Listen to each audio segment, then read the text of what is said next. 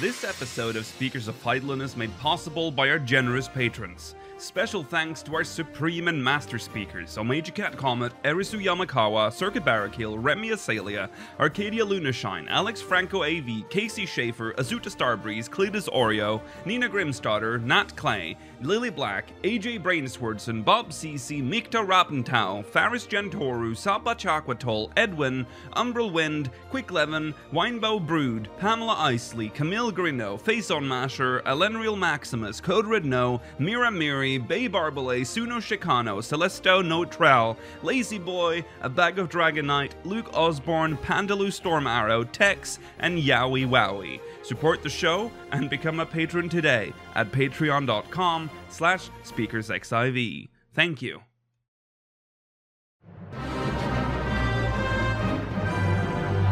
This is Speakers of Eidolon.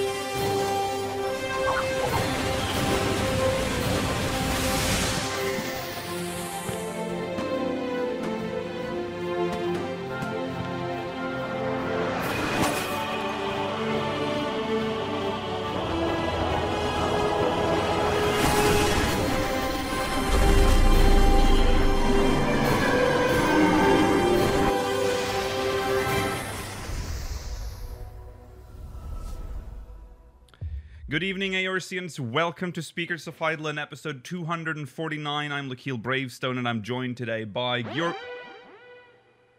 Hey.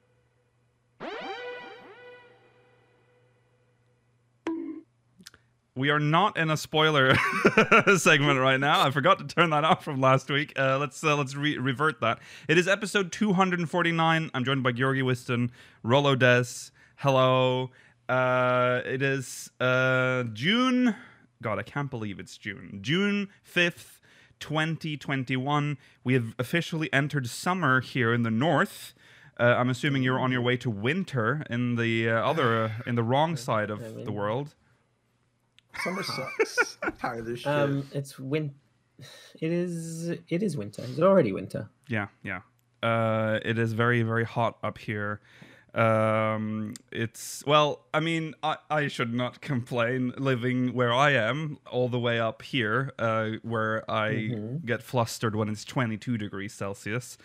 Anyways, happy June, everyone. This episode will be going through Zadnor, the story, the system, and our final thoughts on what is now been concluded in Shadowbringers with an asterisk. We'll get to that in the review.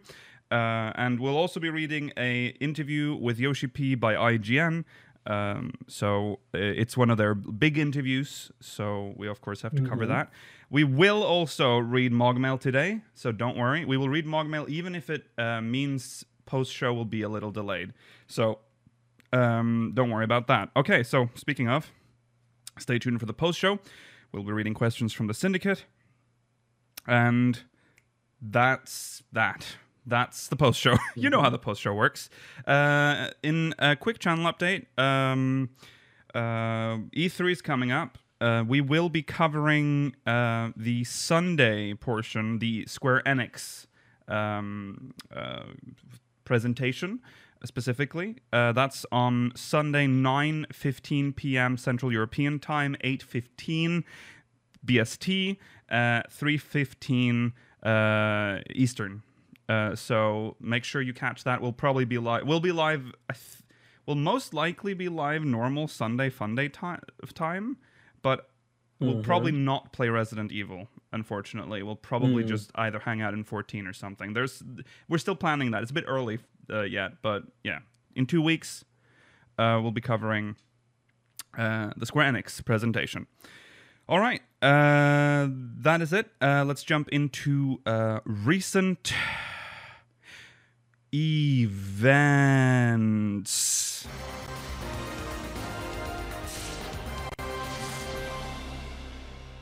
I really need to put... I don't have a button for recent events intro on my Stream Deck. I probably should have that by now. So, Final Fantasy XIV is on sale. 60% off. Started on May. So I'm gonna address this because if you watched last week's episode, you know what? Last week's episode was We finally talk about the cup live on air. last episode. The chat was behind the live chat overlay, so it was like really annoying because it was like very difficult to read, and that was because we changed the position of the cup so that it would be more directly below Georgi. I know it is heresy to acknowledge the cup on air, but I'll make an exception for now. Because every time we load this overlay, it reloads the cup, the whole overlay, and then all the tomes come crashing down. And now they're going to pass directly on top of Georgi's face.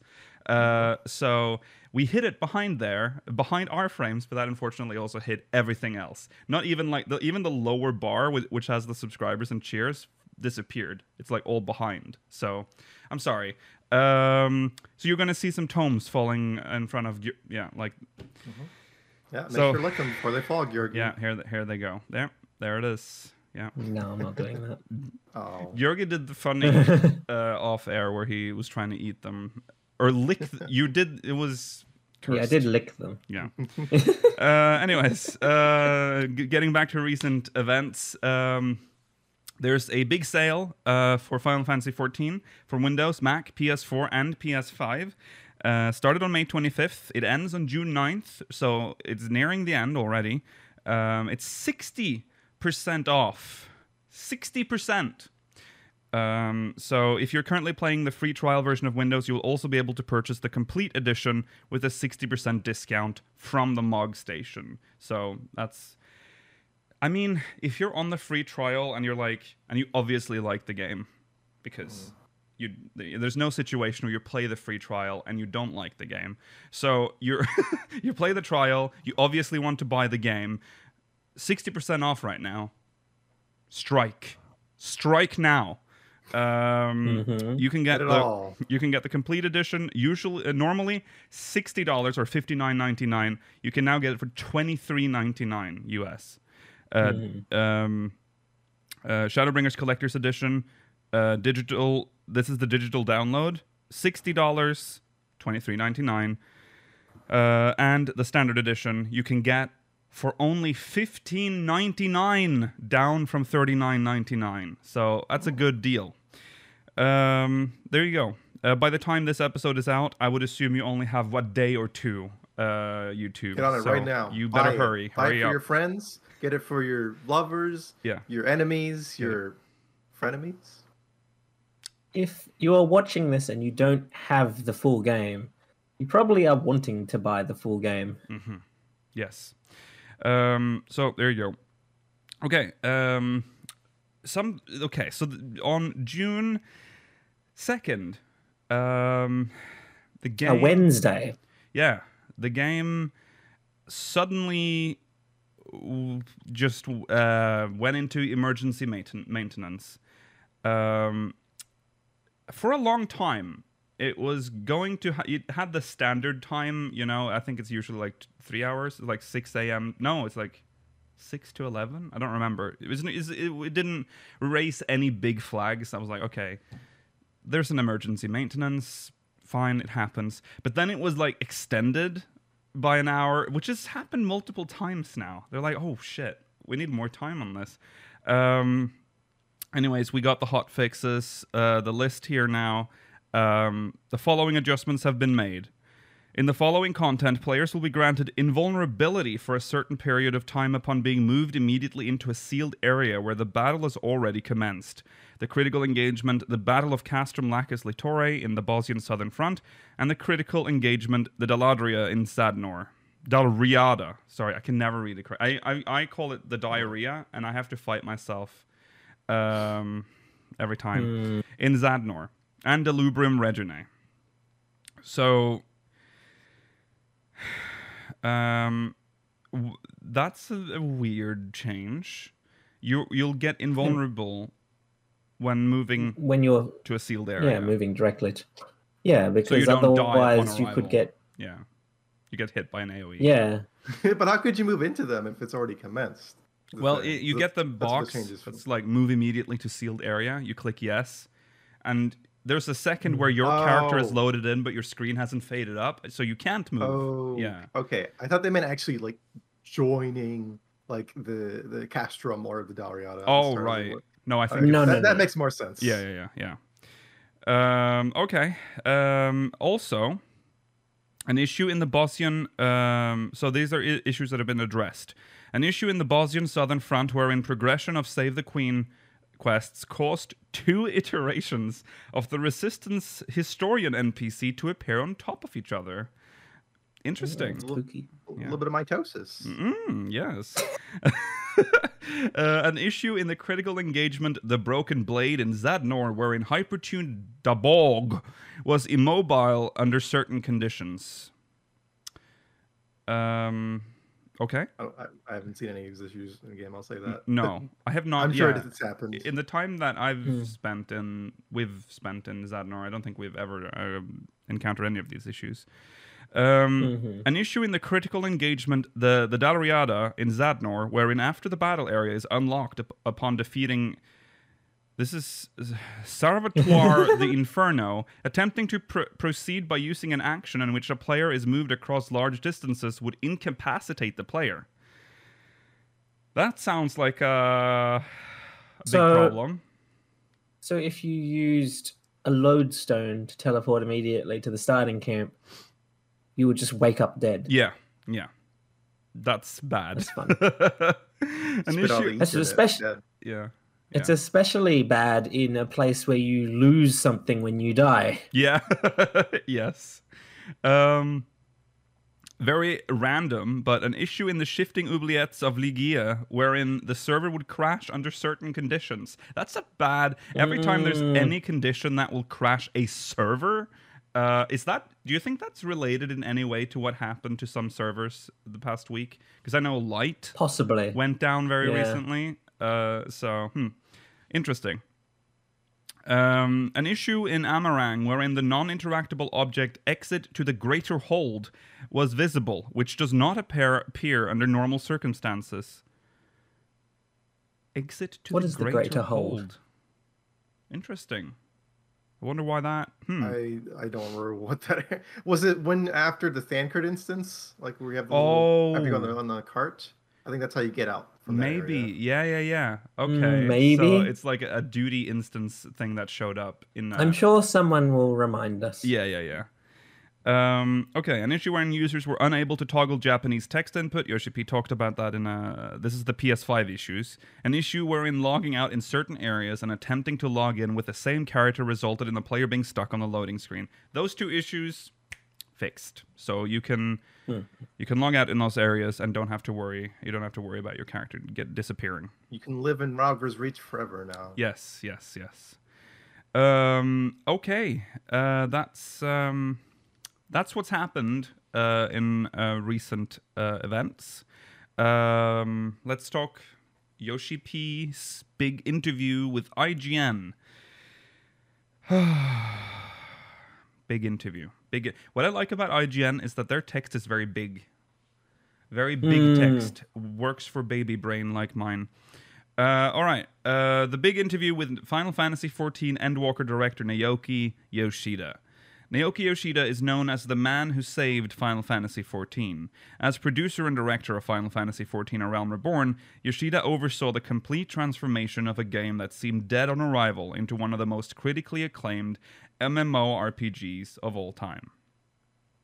While this redemption story will always factor into the telling of Final Fantasy XIV's legend, it's no longer what most fans of the game think about. Instead, all eyes are towards Endwalker, the newest expansion arriving in November this year, which is set to wrap up a nearly decade-long story arc.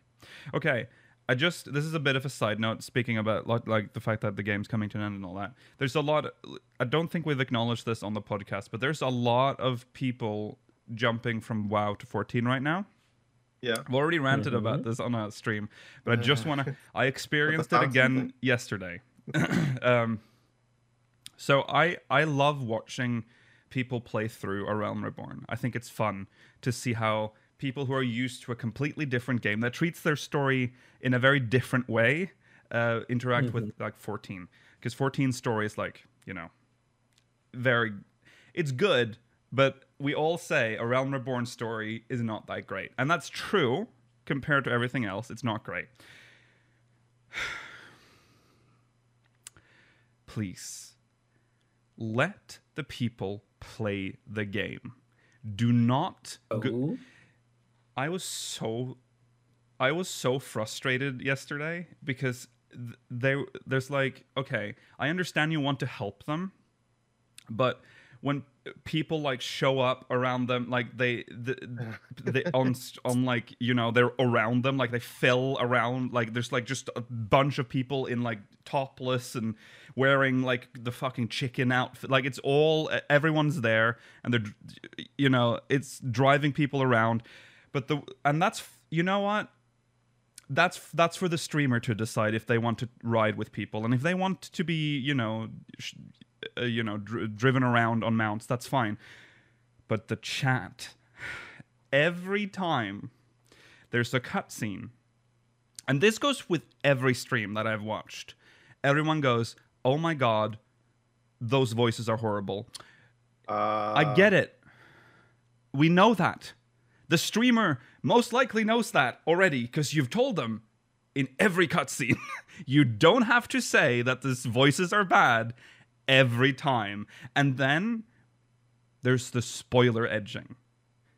For God's sakes, do not do that. I know you're looking forward to moments, but you're literally spoiling it for the person that's playing. Do you not understand? Imagine if you were playing and someone was like, oh, if you meet a person and you're like, oh, you'll definitely like this character down the road. It's like, oh, you fucking asshole. What are you doing? Because now that player is like, oh, I need to remember this person. This person's probably important. Don't do it. You can be nice in chat and you can help them if they ask, you know. So, and sometimes, you know, if you're playing the game, and I'm sure this is not just a thing. I'm sorry, this is turning into rant hour. I just have to get this out. This is so annoying. That's okay. Do the soapbox. So when, I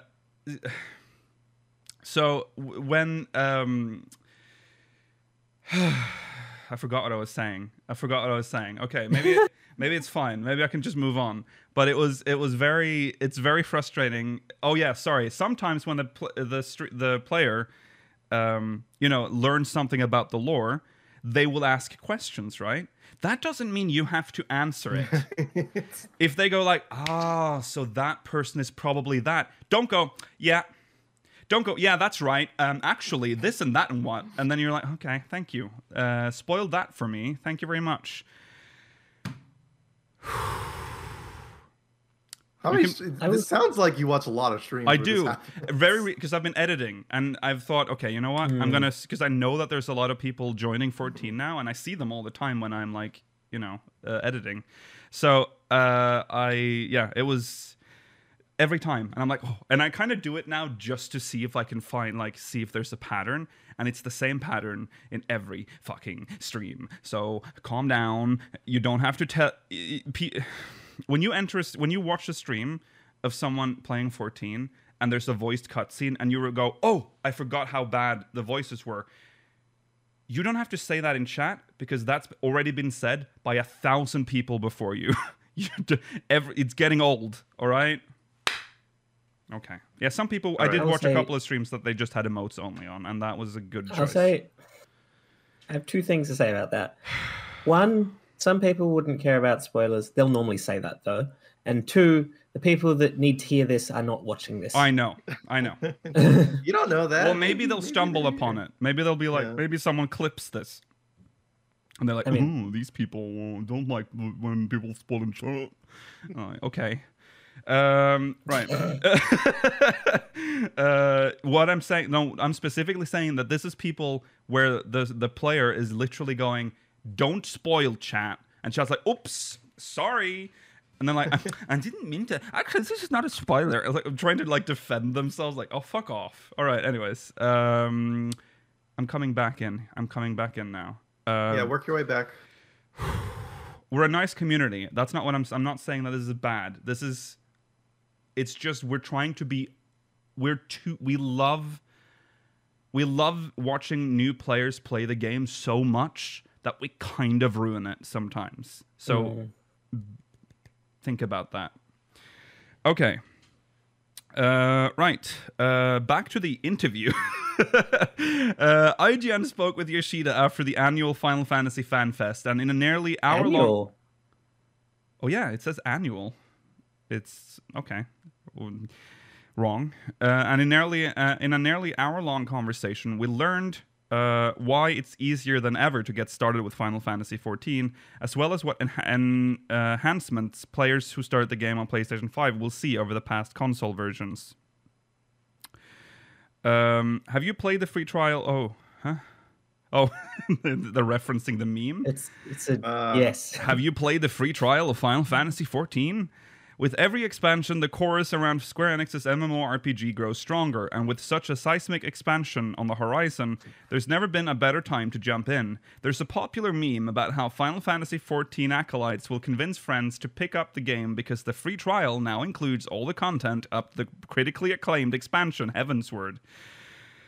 But anyone who's seen the NoClip documentary on Final Fantasy XIV knows the MMO was designed for both players who enjoy MMORPGs as well as fans who might enjoy single-player Final Fantasy games. I mentioned this with every expansion, but we would love to have everybody play Final Fantasy XIV from the beginning, from A Realm Reborn, Yoshida says. As long as you are focusing on going through the main scenario quests, you should be able to relatively smoothly level your character and obtain the necessary gear that you need to progress through the story. That's another thing, because I've watched so many people play through A Realm Reborn. Well, I make it sound like I've watched a lot. I've maybe watched 3 or 4 people. But the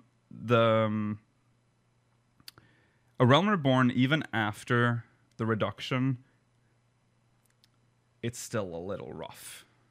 There's a lot of talking when they shouldn't. You know, there's a lot of empty word, like, sentences. They're like... So here's an example. Minfilia goes... you should go bring this crystal. And then suddenly cut to Thancred. Yes, you should.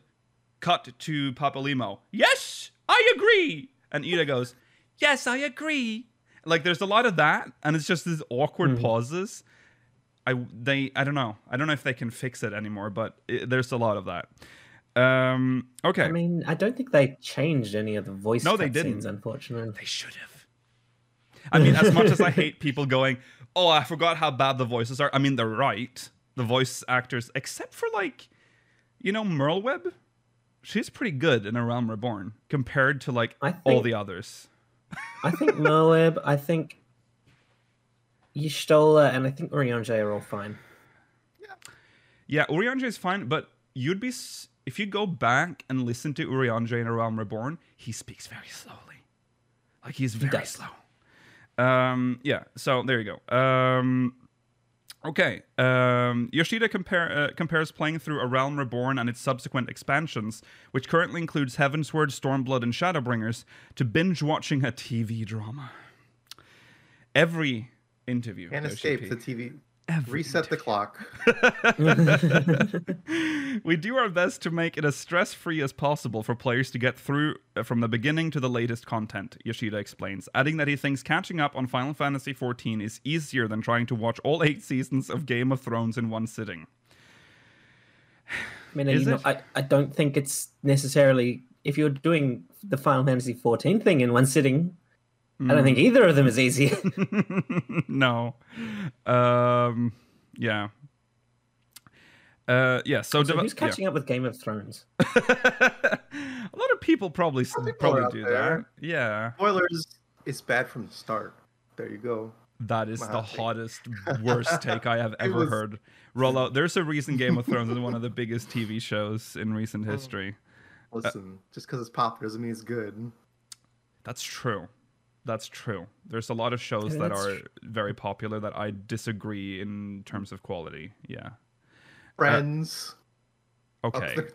Be quiet. Okay, I disagree with you there. I've never seen Friends. Sorry, go ahead. Okay. Okay. Developing Endwalker's 2 new classes. Endwalker will introduce 2 new playable classes, as is now customary for every new expansion. For the next chapter, the 2 new classes are the damage-dealing Reaper and the healer class Sage.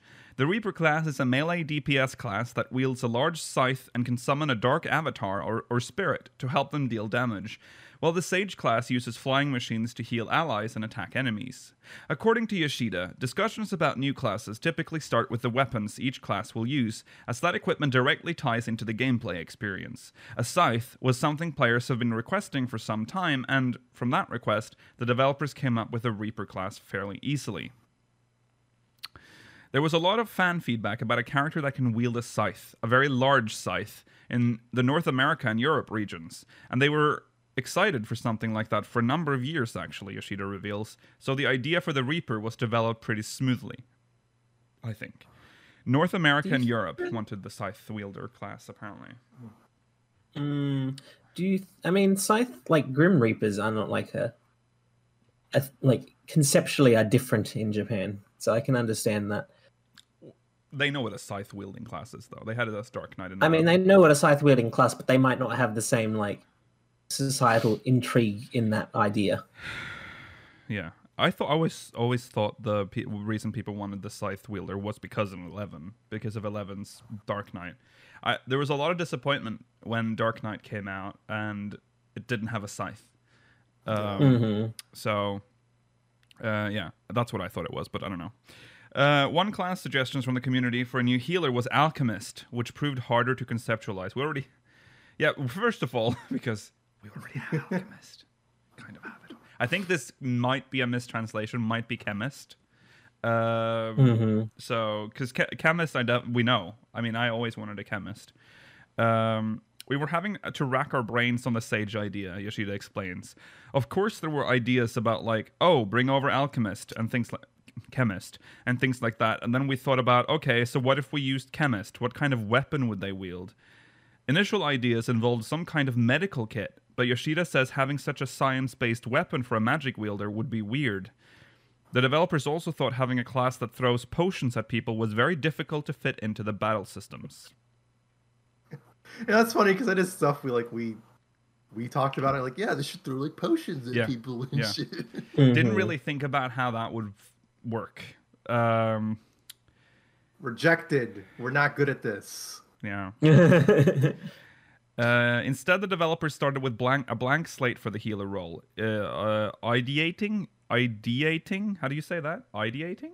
I've never seen that word in my life. Ideating, yeah. Ideating different weapons. Someone on the team suggested floating orbs players can wield, which then shifted into projectiles or healing missiles. Healing missiles. This eventually led to the Sage's flying weapons, which opened up new gameplay mechanics and visual experiences. When these floating weapons sheathe, they also sheathe into the player's back, which looks very sci-fi but still very magical, perfect for Final Fantasy XIV's aesthetic. All in all, Yoshida says development for the Reaper class took about 3 months from conception to fleshing out, while development of Sage took half a year. I believe that by looking at it. Yeah. Not to say that Reaper is like boring, but like you look at it and you get it. Yeah. like Sage is definitely a bit more unique. I think they may have spent the extra. I think it might have been even faster to develop Reaper if they didn't choose to add the avatar to it. Yeah, that's true. Yeah. Yeah, there you go. The Reaper class sort of makes itself when you you have the weapon. Okay, so Final Fantasy XIV receives a huge boost from PS5. Final Fantasy XIV, so it's already been released on the PS5, and PS5 players will find the experience will be far improved on Sony's newest console. Well, there's been some speed bumps. With the PS5, one of the key features of it, and especially since Final Fantasy XIV is an MMO, the rendering of multiple characters on screen, literally hundreds of characters being on screen, being able to render all that quickly is definitely a plus. The memory required to process that many characters, each with their own unique outfits and gear, is immense, but the PlayStation 5 can render everything quickly, all without dropping frame rate or resolution. This is apparently disputed quite heavily by PS5 players. I have seen there are some optimization issues. It's not because the PS5 isn't able to do it, but the 14 doesn't seem like it has been as well optimized yet as we first thought. I've seen some examples of some pretty choppy frame rates in certain areas. But I'm sure that's something, those are kinks that they can work out. The PS5 is definitely strong enough to deal with that. The PS5 hardware does have a very high capability in terms of machine power, plus their input-output is very special as well. A lot of loading is very quick, so I think one of the biggest features of the PS5 version is that you can play very comfortably. What does that mean? It's this. What this means, Georgi, is nothing. This is Yoshi P answer with no meaning. Let me just read that last line again, everyone. So I think one of the biggest features of the PS5 version is that you can play very comfortably. You can recline, I guess, and play. Yeah, but you can't do it with the PS4. No, you have to sit awkwardly. Unique for the PS5 version. This it's a squat. Final Fantasy XIV enables crossplay between PlayStation and PC, but PC players have commented that PS4 players would take a longer time to load into an instance, like a dungeon or duty. This is such a fucking flashback to the PS3 era. Like this is the same shit. This problem will be resolved with the PS5 version. Or that's not gonna resolve anything. The PS4 players are still there. Or at the very least improved significantly, Yoshida says. What do you mean? You have the PS4 is still in the mix. Oh no. It'll be improved in 2 years when they stop supporting the PS4. Yeah, which I mean most people don't even have a PS5 right now. It's very odd. No, you got 2 more years. Yeah. You guys fucking put up alerts so you know when the PS5 is for sale, or join one of those fun lotteries where you can like get the privilege of winning a lottery where you can buy the PS5. So bizarre. Yeah, they're like, congratulations, that's $800. Give us money. Yeah. Just get $1,000 bundle from like Costco though. Comes with 3 controllers, 2 PS5 games that you probably don't want. Rollo, and the charging base. That's what I did. That's what I did. That's what you got? That's how I got mine, because there was a bundle that just appeared, and I'm like, oh god, this is like $200 more expensive than just the normal one. Controllers is a weird number. Yeah, I have 2 controllers. It came with 2 controllers and the charging cradle thing.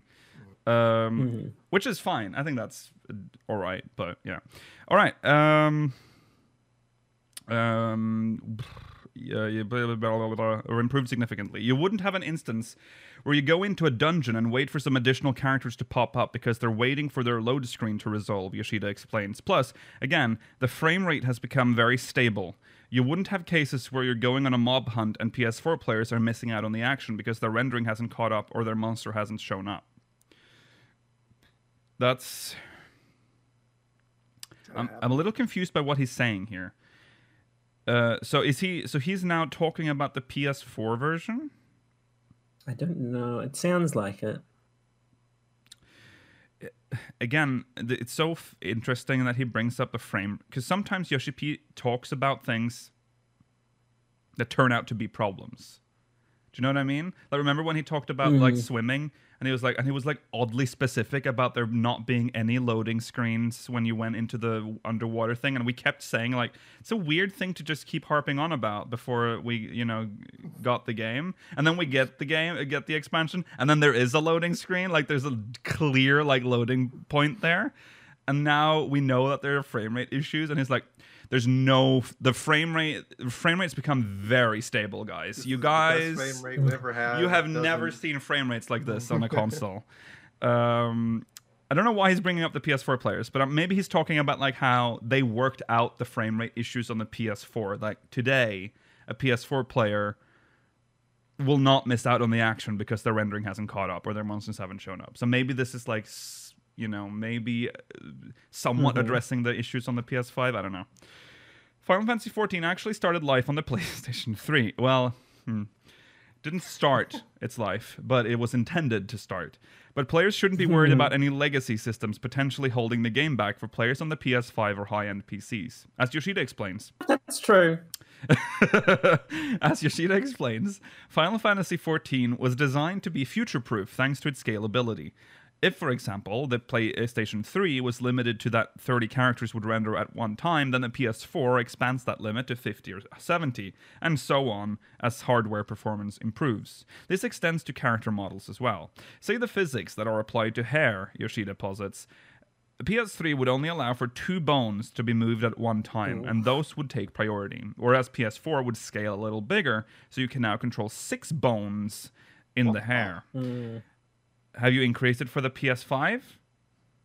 Doesn't say. How many bones? How many bones, Yoshi P? It's getting to a point where Yoshida says the developers may reconsider the amount of memory allocated per character. With the more advanced hardware, I feel that we can start considering expanding the base system, the base limit, so that we can have a more robust way of depicting these character models, from the amount of memory it can carry to the textures, to the boning as well. The boning. Can I ask why they don't say rigging? No. You can't ask that. you cannot. It's boning. Furthermore, Yoshida says it's gotten to a point where even the newest smartphone or mobile devices might be able to have the processing power of running 14 at a relatively high quality. Is that a threat? Is that a threat, Yoshi P? It's true though. If it was, I think. Do not bring this to mobile. Do not do this. We already have... No, do not. This is fucked. I'd rather have it on the Switch than on the phone.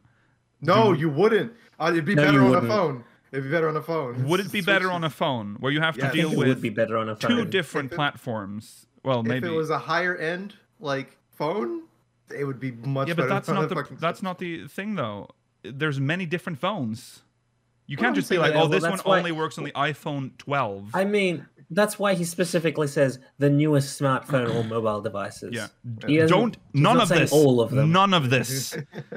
If you bring this fucking game to a smartphone, that's it. Listen, not Planet Side. Fantasy Star Online 2 did it. We can do it too. I do not. I do like the idea of having a limited, like with what was the thing on the PSP, or was it the Vita, the companion thing where gathering. Yeah, you can do gathering. Maybe have it. I wish 14 was more tied to your phone, and do not bring up maybe the companion app actually. If they develop the companion app properly, you could have having Q pops on your phone. Like if you're doing something else, it'll be like ching, and what was that app? This is a grandpa talk, but I remember back in earlier Realm Reborn, there was this app that people used Garland something. Was that what it was? Because you could even talk to your Link Garland shell. Tools? No, not Garland Tools. No. I remember what you're talking about. Yeah. I can't remember the and it would ding when it's you're dead now. When you're talking about. Yeah, it's definitely dead. But that was very useful. I remember you could literally talk in your Link shells on your phone, which is I have never seen since. You can on the companion app, can you? Or is it just no? It's literally just Discord. No. It's its own IM system that doesn't tie to the game at all. Because Guildworks, that's what it was called, and it had such perfect integration. It showed you your achievements. It showed on your phone, and you could talk to your Link shells. You could talk to your free company, and it would tell you when your duty popped on your phone. Did they ever say why Guildworks died? Was it just lack of think interest? it's because it was TOS and stuff. Like it wasn't. I think there's lots of things that are TOS. Yeah, but I think Guildworks was a bit too intrusive in what it did. Like it was literally reading game data. Like it was very I think that's what happened. So they went to make Discord. Are those the people who made Discord? Because I know that Discord was born out of 14's community. I remember back in the early days, it would have like this little blurb that said something about thank you to 14 people or whatever when you started Discord. There's a weird amount of 14 integration in Discord I never noticed about. Like the 14, XIDB. Just the actual API for the site just like works in fucking Discord chat. Yeah, so there you go. I wondered why there's no... It says right here. What? It says the original dev Stanislav started working for Discord and handed guild work over to someone else, but they've done nothing with it. Apparently. So it Oh. just was left to rot. The site's still up though. Is it really? Oh wow. Yeah. Well, there you go. I think the installer is still there. I would not install that now. You can't install. Never mind. The download link is dead, but the Okay. website is still up. Okay. Well, there you go. Interesting. Okay. Well, there you go. Anyways, the long wait. The Endwalker expansion will be released on November 23rd, 2021. Typically, Final Fantasy XIV expansions are released mid to late summer, making the wait for Endwalker one of the longest in-between major content drops for Final Fantasy XIV. Final Fantasy XIV, as with many games in development, was hit hard by the global COVID-19 pandemic, which forced the Square Enix team to switch to work from home and in the process lose 3 months of development time. Before we even started work on the expansion pack, while we were developing the 5.x patch series, is when we hit the pandemic, Yoshida recalls. And as the pandemic hit, Square Enix and the Final Fantasy XIV development team had to switch over to remote work. Oh god, this again. Everybody had to switch to a work-from-home environment, and there was some confusion that happened with the transition. As a result, the developers delayed one of the patches by 3 months, creating a chain reaction that pushed back the entire release schedule. Considering that the previous expansion releases in the July timing, and that we had 3 months of lost time that we account for, then just with the math there, we're already shifted by 3 months. So August, September, October. October would have been the earliest we could have released Endwalker with a 3-month gap that we can't really get back. The developers, since switching to work from home, unfortunately, there is a little bit of loss in productivity per month.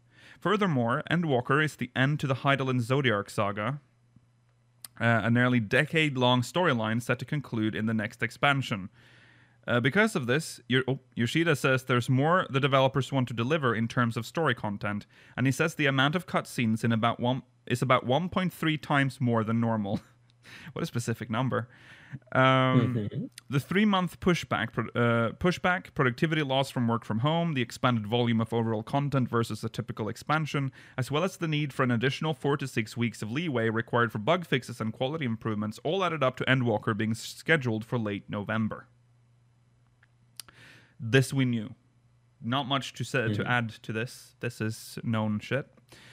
Okay, so conclusion. Better late than never. For anyone curious about trying out Final Fantasy XIV, there's honestly never been a better time. As Yoshida says, the main story quests do a great job of pushing players through the game relatively stress-free, and Yoshida also gave a shout-out to the community for helping new players. The community is really great, and they're really supportive of new players as well, so they do take care of you, Yoshida beams. As for what's after Endwalker, Yoshida told IGN earlier this year that he hasn't decided whether future storylines will be shorter or as long as the Endwalker saga. Yoshida is also serving as producer of the upcoming Final Fantasy XVI, as head of Creative Business Unit 3, a development team of Final Fantasy XI and 14 veterans. But for curious fans who want... Okay, there you go. Yeah, I would say. It is the best time to join, by the way. It is. I mean, I don't think anyone watching right now is not playing 14. But if for some reason there are, don't be tempted to jump the MSQ, even if A Realm Reborn is a little rough, because it'll pay off in Shadowbringers.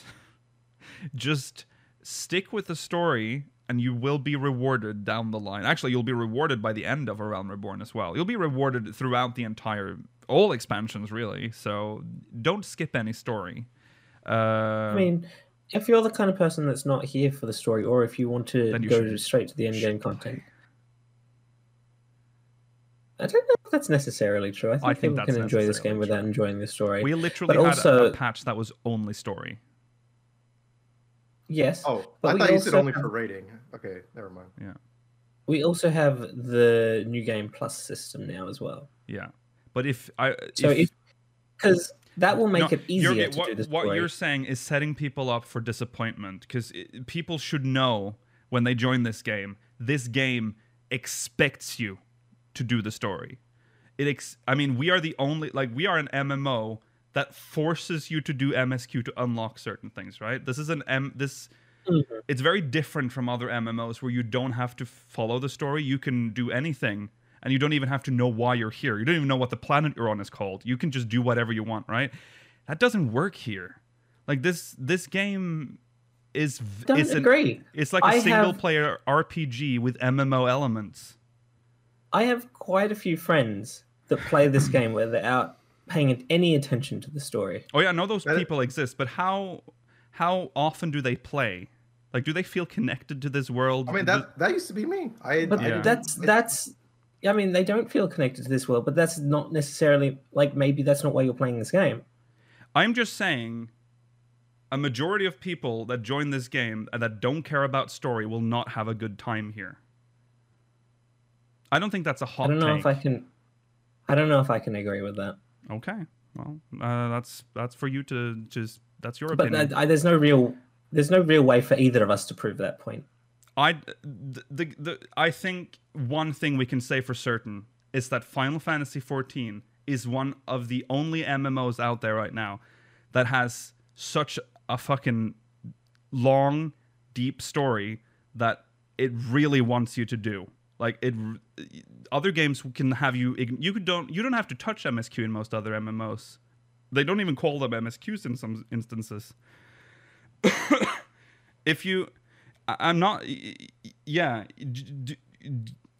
Give the story a chance. If you're from an MMO where you've not done story, maybe it's because the story isn't that good.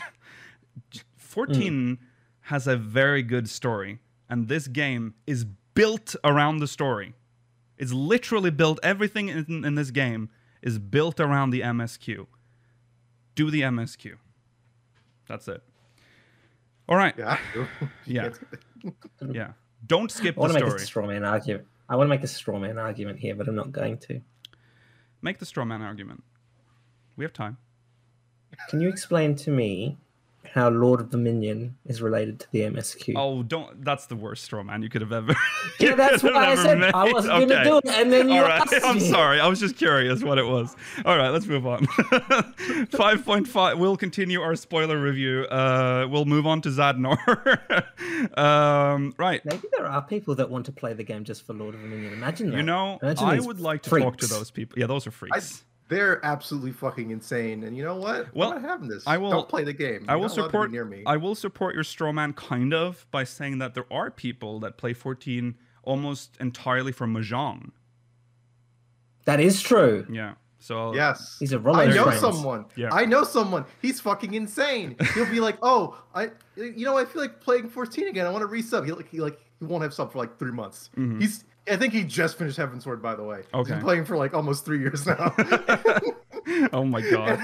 And he'll just be like, yeah, I feel like we're something, because I'll be like talking about it. Mm-hmm. And he'll log in. The first thing he'll do is like, okay, I'm gonna play Mahjong. And then he'll rope in all my other friends to like, oh, let's all play Mahjong. And he's play fucking Mahjong in Discord for like hours, like throughout the night until 3 a.m. Like, what's wrong with you people? Yeah. Yeah. Yeah. So there you go. Anyways, yeah, Zadnor. Well, let's move on. This feels like a great discussion topic that we could have had one day. Mahjong, yes. Not Mahjong. No. No. Whether you can enjoy this game without the story or not. Yeah. Okay, so let's talk about Zadnor real quick. It happened. It is over now. Well, for us, anyways, we've completed the story, so Zadnor has ended. Maybe put up the spoiler. Yeah, maybe I should put up the spoiler thing for this. I want to get bonked.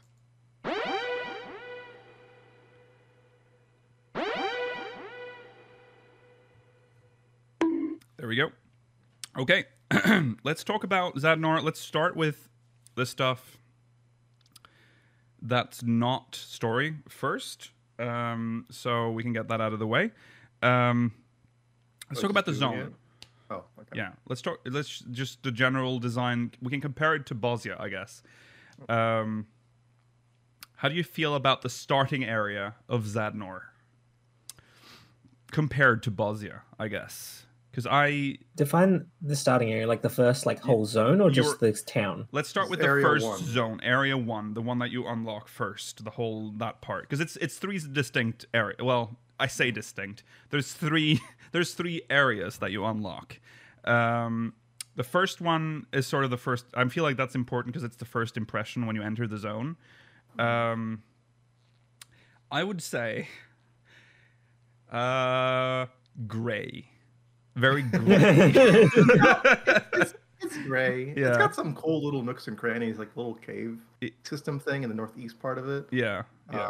And I mean, this is kind of the general area. I really like the little shields that you see get like blasted Yeah. from time That's to time. very cool. Yeah. I would want to talk about more about that later, but when we get to it again. Okay. Yeah, that's the world feels there's the airships in the sky as well, which you know how I feel about airships in the sky. It feels very barren, but it's supposed to. It's the same problem I kind of had with Bosnia. Was whereas this area is just all gray, Bosnia was all brown. It's sort of the same thing here, but I do like that you can see the big ship in the distance, and you know that that's the end goal. It's the same with Castrum, Lacus Litore. You always see that right on the top of the hill. It's like, oh, that's the end goal. There's also the random ground attacks from the ships. So, yeah, there's not much to say about the first zone really. It's very flat. It's craters. It's got less trenches. It's more just craters. Yeah. I think you see Oboro in that first zone too. You can see a Boro in every zone. Yeah, he Is appears he in every zone? Okay. Yeah. Okay. That was so crazy. I was like, is that a Boro? Yeah. What the fuck is he? I mean, it makes sense for him to be there, but it's just he's like the only job trainer. There, so it's just... Yeah. Rostic is there as well, who is part of the level 80 Gunbreaker quest. Yeah. So the second zone is the one that really starts to look a little different. It has some trees in it. I'd argue it's the only one that looks different. Yeah, it really is. It's like a buffer zone almost with what's left of plant life and tree life. Other than that, it's very similar still. It's like the same area, but it's got more vegetation. Green. I think it has more variation than the other two zones. Yeah. It's the only one that's not like just a large, just open mass of a field. Right. Yeah. There's like nice little, I guess, choke points too, almost that kind of force Yeah. players to go certain areas. Yeah.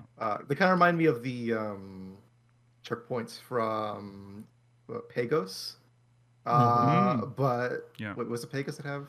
Yeah, it was Pagos that did the dragon choke point in the very fucking middle. That was fucking awful. Yeah. But, both Pagos and Pyros had choke points like they that. had that. Yeah. This just seems like a better version of that, like good speed bumps almost. Yeah. And the third zone, kind of like the first zone again. Barren, but you definitely close up to the ship. That's that. They have some horrible camp names for all three zones. You don't like Camp Hizmir? Yeah, I hate that. And also the camps are kind of boring as well. There's like nothing in them. Like other than the starting one, the two other ones are like nothing. Oh, three other ones. Sorry, the last one is just this little. It's just is this big. So you can barely. Yeah, you're getting little footholds. That's like your little forward base. Yeah. I keep making the fucking mistake though. Every time I go to the other two smaller camps, like, cool, let me go here. I'm gonna teleport to the other one. I run into the big fucking crystal pillar thing to teleport. Yeah. Yeah. A lot of people have that problem. Yeah. So I think what we're actually saying here is that Zadnor is a very empty place, right? There's not much going on in it. Kind of disagree almost. Really? I feel like Zadnor feels like really active and almost like lived in, and just there's so much going on. It feels like it's kind of like in a living world kind of thing, because I'm always seeing shit happening. You know what I mean? I would say I don't think it's it.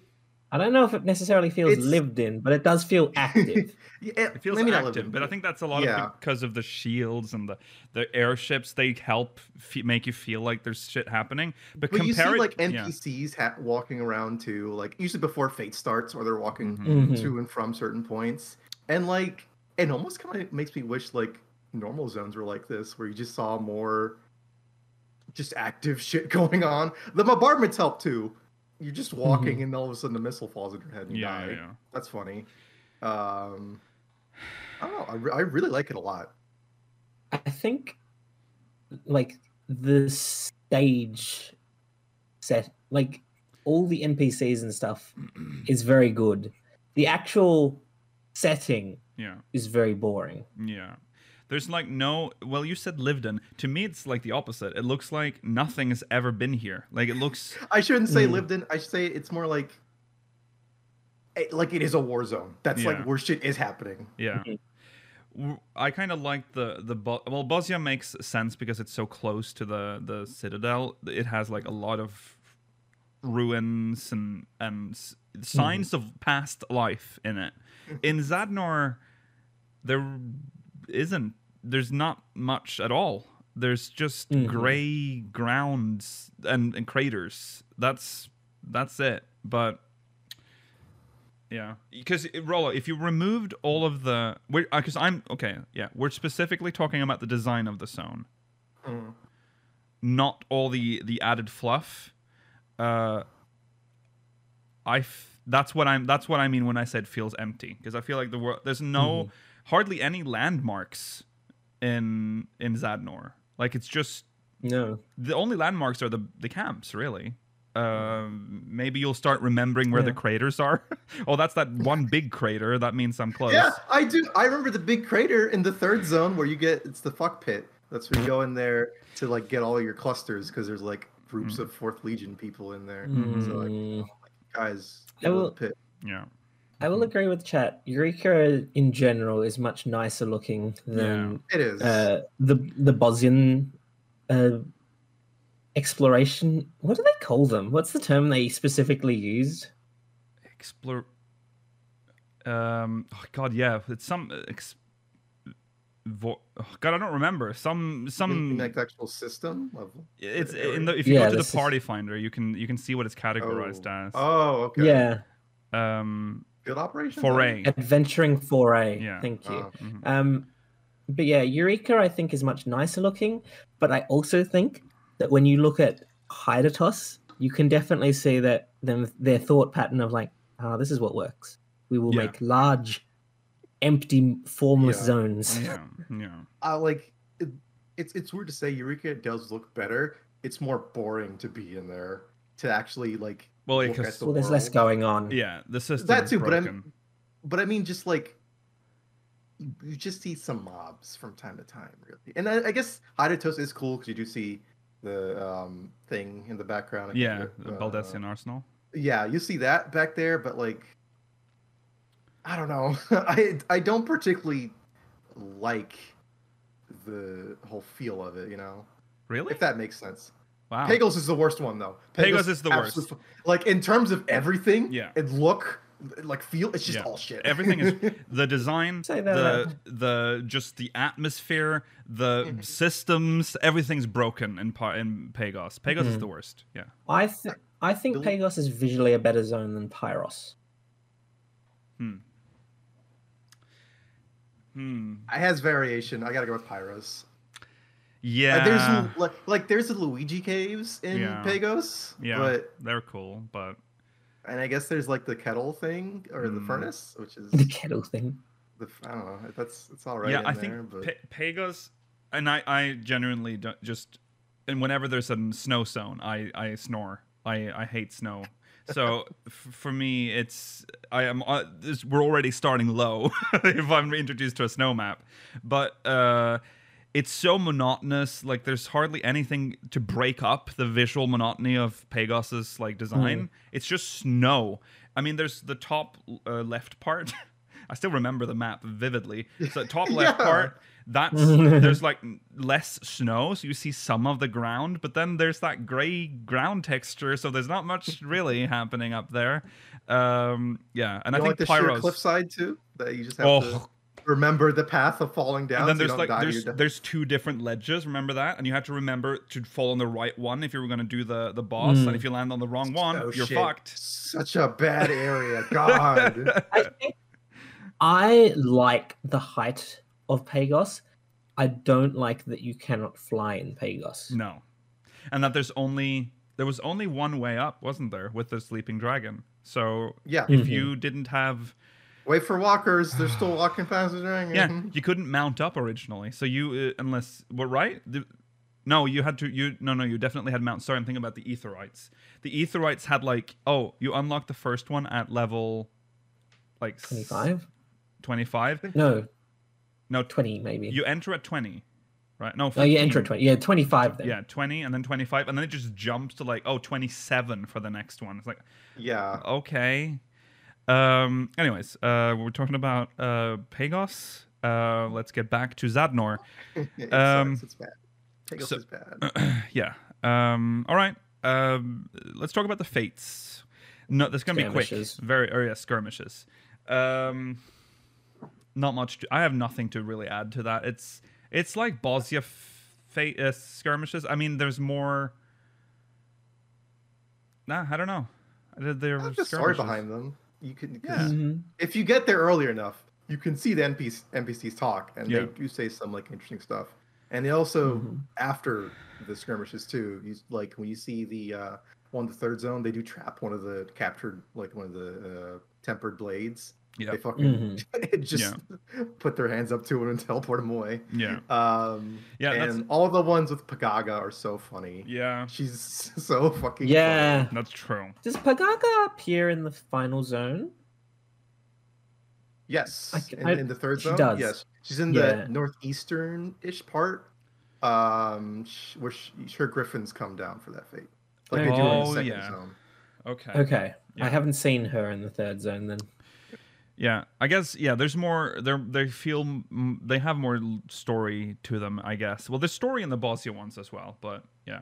Of course, reading the logs too tells you a lot more about exactly what's going on. Some of the fates too, sort of. Some of the fates are a little off in terms of scaling. There's been some problems with that. There's like two of them I can think specifically. Yeah. The second area one with the big ass dinosaur. Thuban. Yeah, Thubin. Thubin. I see Thubin from afar as I'm walking to it. Yeah. Just falls right over every single time. Like, I guess I still haven't done that fate. The third one is the elephant one in the third one. Yeah. In the third zone. Luba. Luba. Yeah. They just.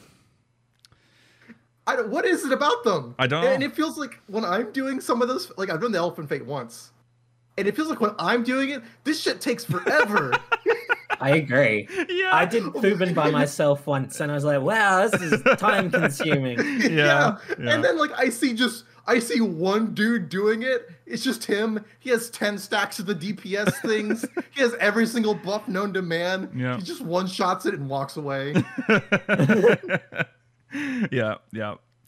Okay. So that's fates. Hopefully they'll scale those soon because it's I really feel like yeah. the skirmishes here have more character than they do in Bosnia Yeah. overall. Oh yes, I agree. I agree. It's really cool seeing the Eastern Alliance actually in this too. Yes. Seeing like Mhm.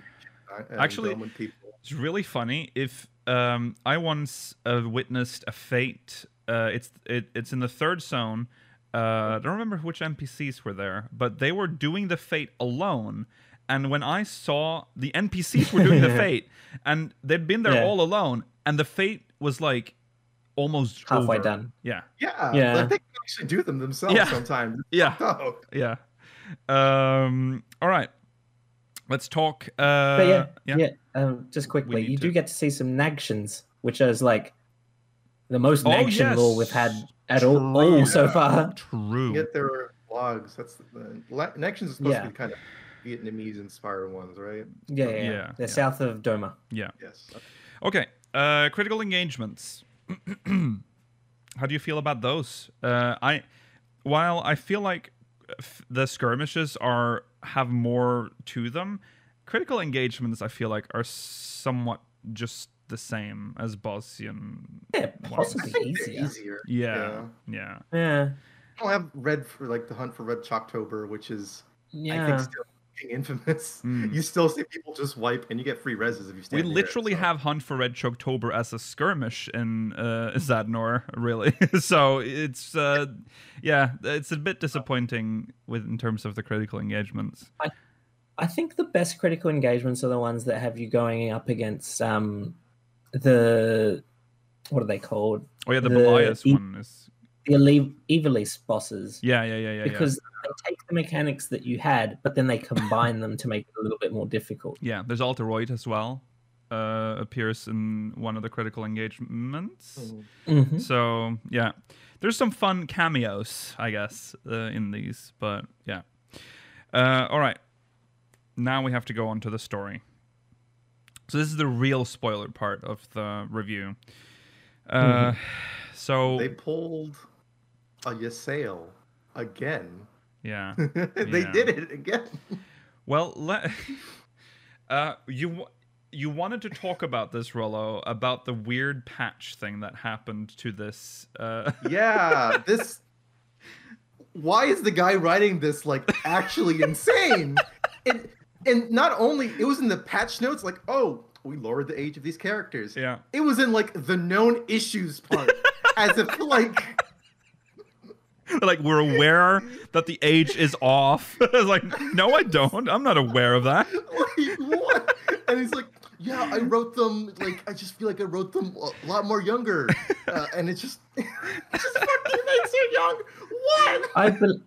Yeah, so Mikoto was dropped from 29 to 24, I believe. Mm-hmm. Because apparently she wasn't believable as a 29-year-old. What was the other character that was made younger too? They didn't. There was only one that was dropped. The Oh, was other only one was one? raised. Yeah, Okay. they raised The age other of one was Meneni. I think it was Menenius. Menenius, yeah. I think he went from 48 to 58. I'm not Correct. sure though. Yeah, no, he definitely went up in age. Yeah, What? Oh, which it's is like a it changes. 45. 4-year difference. Yeah, maybe there's like a storyline lore thing that doesn't add up with his age. Maybe with him specifically because of his Yeah. career in Garlemald. I would believe that with him. Yeah, Makoto makes no sense. Mikoto makes no sense. No. And it's Us- and it's especially strange considering what happens in the quest. Well, we can mention it now because it literally happens in the beginning of the quest. So Mikoto and Sid. So Mikoto has like a crush on Sid, and that really was really strange after I remembered, they lowered her age for this. So I don't know. That's the only logical conclusion I can get to with why they lowered it. The thing is, the age gap isn't even that big No. for their ages. Sid's 34. Yeah, He's Sid's not 34. old. He's 34, and her being 29 would have been perfectly fine. I mean, it's still perfectly fine at 20, whatever, but I think they might want to make it less reciprocal. maybe. But still, so 24, 34, that's not a... I mean, okay, we're... It's not getting big enough there, to be a but problem. No. Oh, okay, yeah, maybe. So what AJ said in chat from Moonbrita, because Moonbrita was Oh. 29. Okay. When Breda was like the same age as Oriange, which I think is 28 or 29. Okay. Still insane. Still, the reasoning he gave behind it, bizarre. Sid's note says he's 24, not 34. That's not correct. That is incorrect. Sid is 34. Yeah. Sid is 34, Oriange is 29. Yeah, okay. So it's Moonbrita.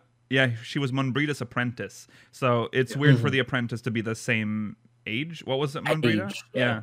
29? She's 29. She's- So Yeah. Okay. Yeah, so that, okay. that makes sense. That makes Not sense the then. part where it's like, she talks young. No. So she has a thing with Sid. We're preparing for the final push to get the Imperials out of Bosnia for good. The final, the one thing in the way is the Dalriada, which is the flagship of this of the Fourth Legion. So Mikoto gets a vision while we're preparing, because we need to we essentially have to set up like these shield generator things for as we push forward, so that we can have bases that are protected from the air, because we're constantly being barraged by airships. So we need to protect our bases. While we're preparing for this, Mikoto gets one of her Echo flash forwards, and she sees herself fall off the ship, protecting the ship she's on. It really shows that design flaw of those airships that I keep bringing up. Like, first of all, why are there no seats on this airship, and why don't you have railings? Like, what the fuck? Imagine how many people have fallen off these airships in history in Eorzea. Yeah. See, sometimes it feels like they show them having their own like gravity field, in the sense that like they're going at like diagonals or even like vertically, and people are still just like magnetized to the ground. But yet sometimes this happens. I just don't buy the airship design in 14. I'm sorry, I just don't. There's these passenger airships that just wide open, not a seat in sight, and there's no barrier or anything. You just stand there. Every single bug will hit your face as a passenger.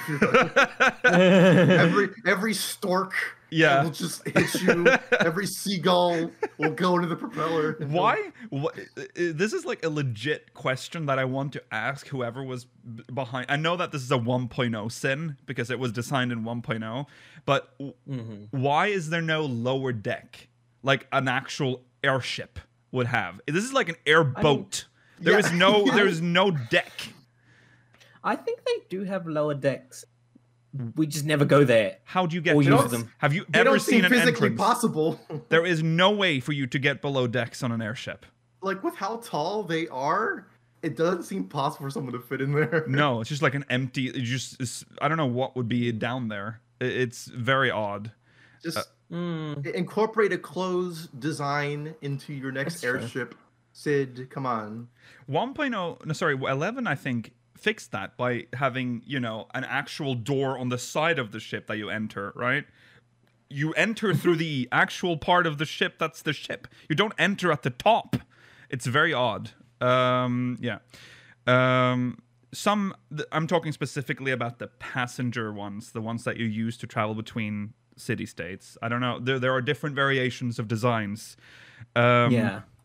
Obviously, we know that there has to be a way to get down into like the bottom of the ship to get to the engines, but that's about all you can fit in those ships below deck. There cannot be any other passenger areas down there. Anyways, so she falls off the ship. So she's like, "Oh fuck, I'm gonna die." And you've seen it as well, and she's like, we get to use this emote a lot in the story. So we don't want to. She doesn't want us to tell anyone because this is going to happen anyways. You can't really, with her Echo, you can't actually change the outcome. So it's happening regardless. So let's just do what we can to finish this. There's also a point where you talk to. I always call him Bajs, which is Swedish for poo. So I don't remember Balsalian. Yeah, that guy. We talked to him, and he asks what we should do with Misia. Yeah, he asks your opinion. Yeah, when we get her. And you can. Is that the choice thing that matters? I don't know, because I struggle to think where exactly. I think so. From what we've learned, it does affect the final outcome. we'll get to that. But you can choose. Yeah, we'll get to it. You can choose. You should kill her, or it's not for me to decide. And what's the third one? The third one is you shouldn't blame her. You should blame her superiors. You should blame Menenius and Noah. Okay. So you pick whatever you pick there. I picked because I kind of had a feeling the others would pick, the one you would morally want to pick, which is, not kill her. I chose kill her just because I wanted to know. So, anyways,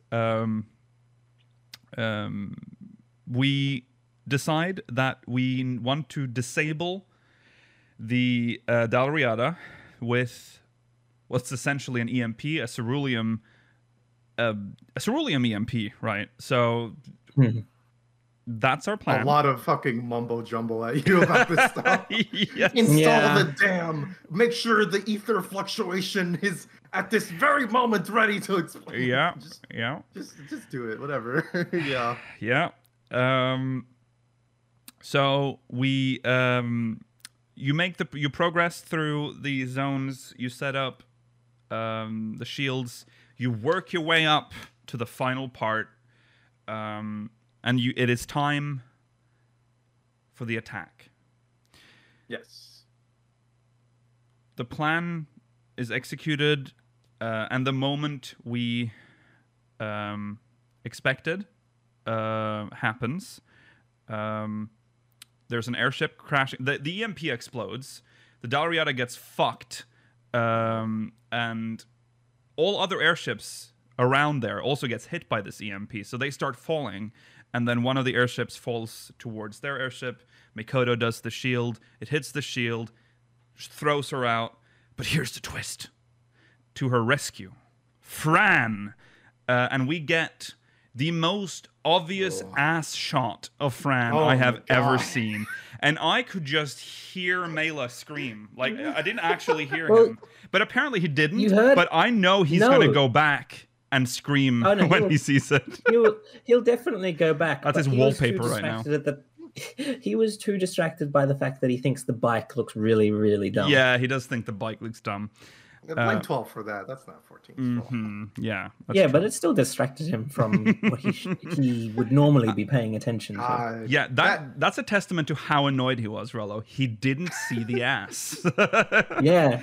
Yeah. I'll say in general, Fran sticks out like a sore thumb so much in these cutscenes. Her design is cool, looks great. It's just seeing her with some of these like other NPCs. Yeah, she's very tall. She's not wearing a lot of clothing, and sometimes there's sad things happening, and she's just kind of there, almost naked. Yeah. That's true. Yeah. So Mikoto is saved by Fran. I was mostly sad when I saw the bike, because I'm like, Balthiers is not in that seat, is he? So that was disappointing. Right. So Mikoto is saved by Fran. Lilia gets fucked because now, what happened again with her? Explosion. There was just a random explosion. I think it was because the Garleans are routed towards us because we shoot up a flare. They see it and they all come towards us. Oh, she got hit with a bomb thing. Oh, there was just an explosion. She was injured. Yeah, she said she has like shrapnel in her stomach after, which is like but she activates. Is she the one who activates the EMP? Yes. She slaps the button. Right. She slaps the button. EMP goes off. I feel like we've seen that animation before. This is we probably have. We've seen like the crawling animation. Not the button press one. No. But the crawling one. Possibly. Familiar. Yeah. Possibly, yeah. Yeah. All right. We've done it. We've set the stage. It's time for the Dalriada. We need to go through this yeah? Don't they show off Nostalgia or whatever, Misidia?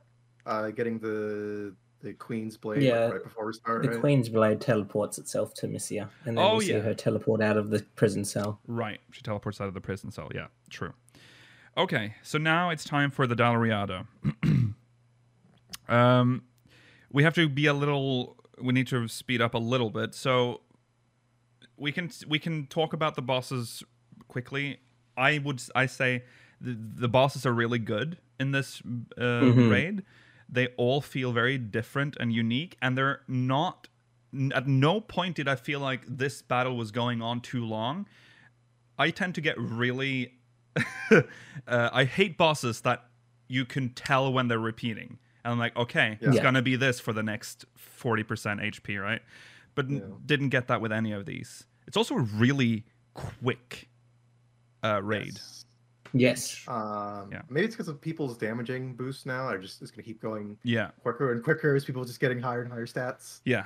But yeah, it doesn't feel like it takes that long. No. We did our first run. We were top.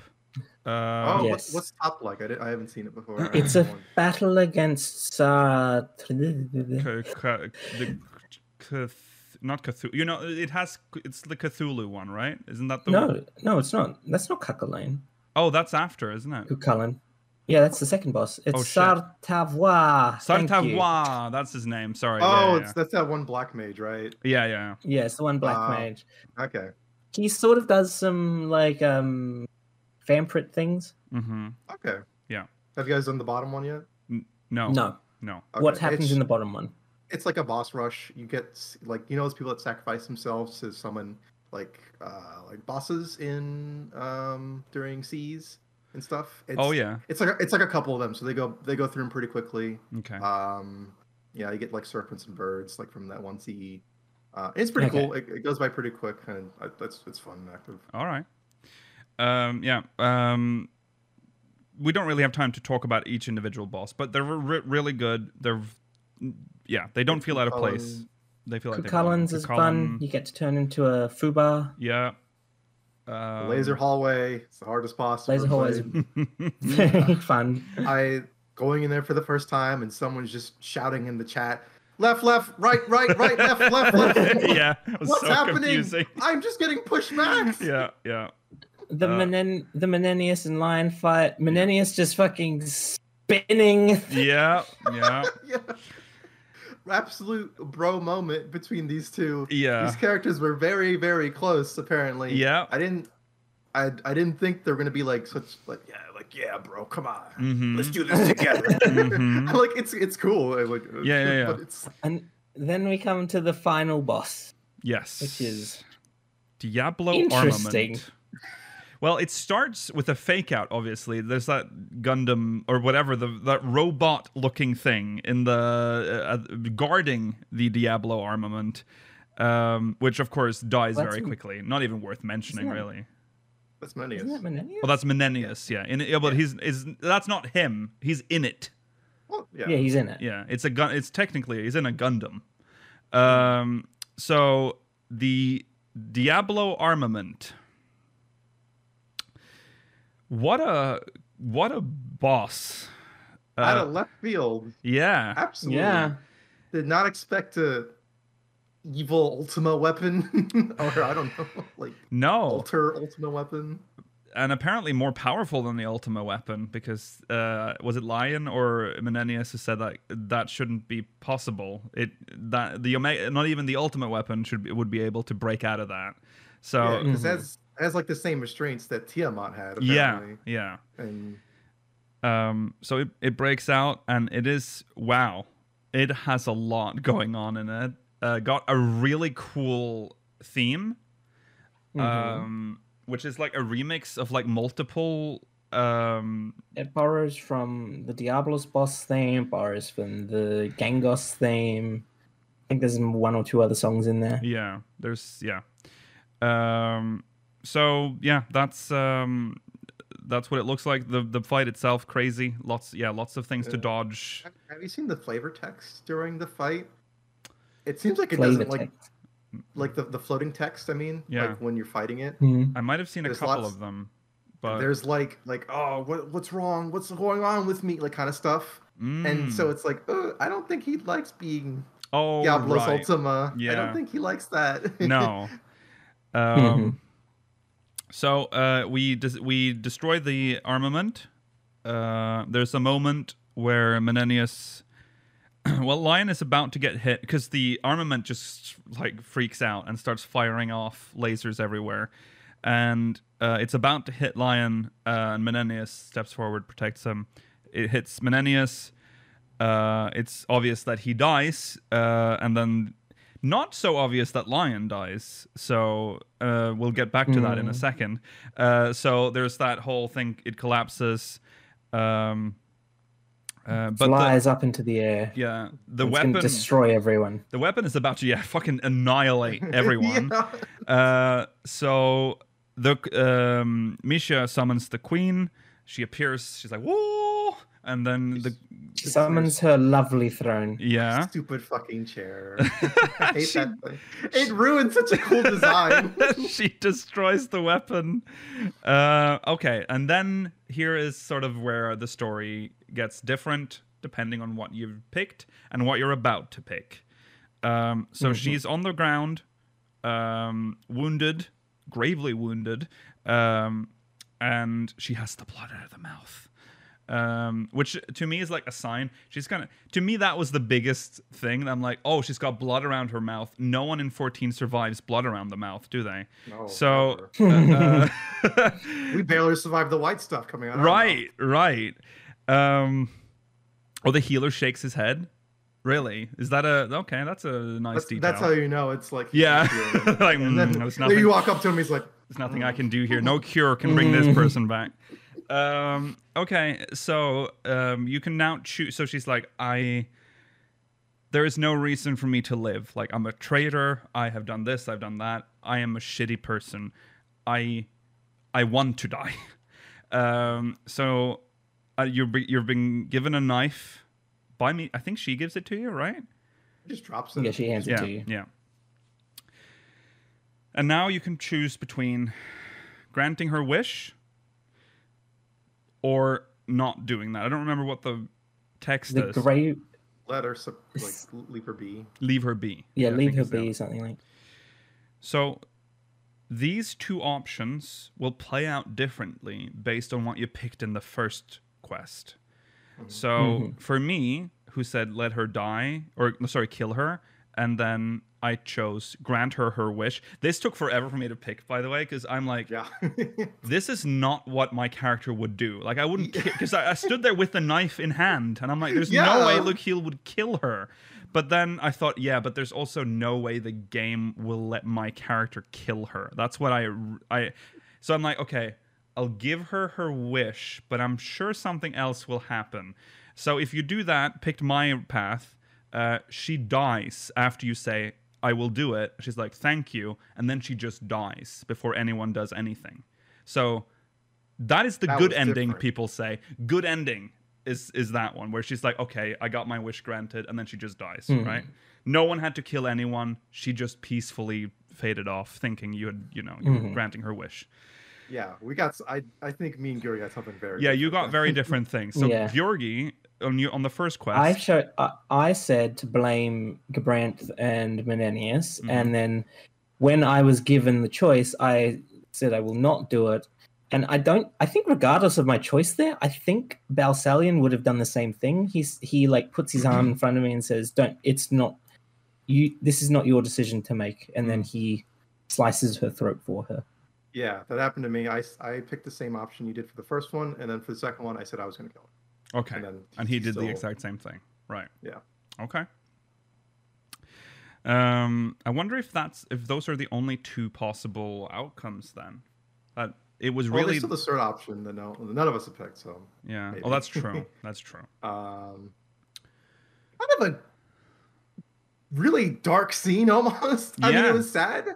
Yeah. I think the fact that he killed her was very dark. I was shocked when I thought I was going to get the bad ending because I had picked like kill her at the beginning. But then all the, the context changed in the last scene, and I'm like, uh-oh, this is gonna be a dark ending, but it wasn't. Yeah, and then like you see him put the knife to her throat, Mhm. like Mhm. as he's about. I mean, the camera cuts away, obviously, Yeah, and you hear like a very slight cutting noise. yeah, yeah. But it's like, oh fuck, that's.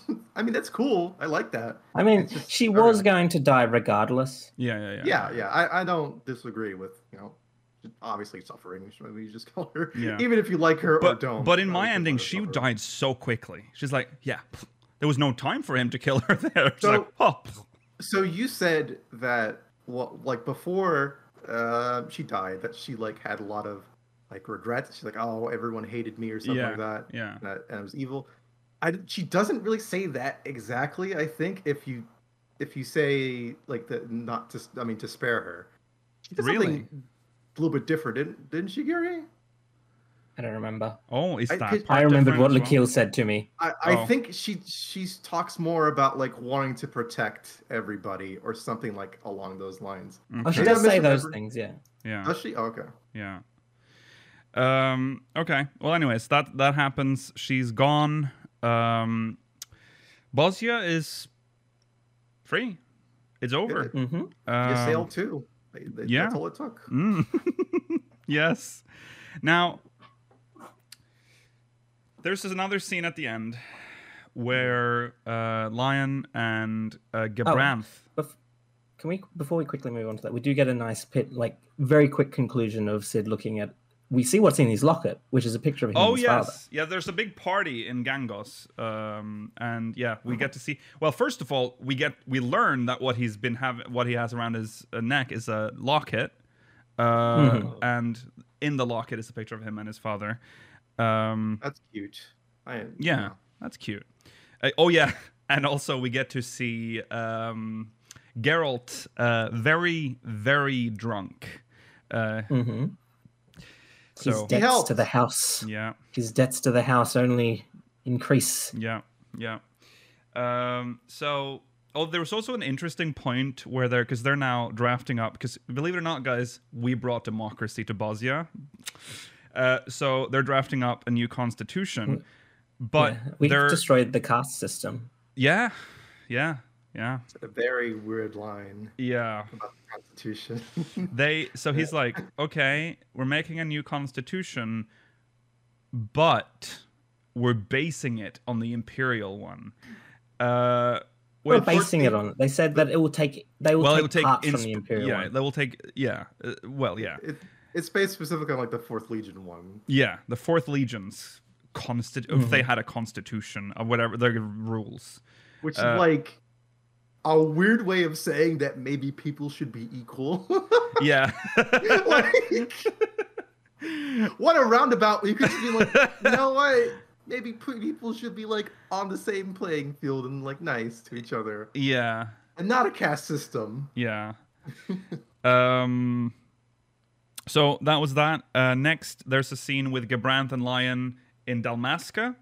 And Gebranth is like, he's saying, or he's alluding to the fact that shit's not great right now for him after the defeat at Bosnia.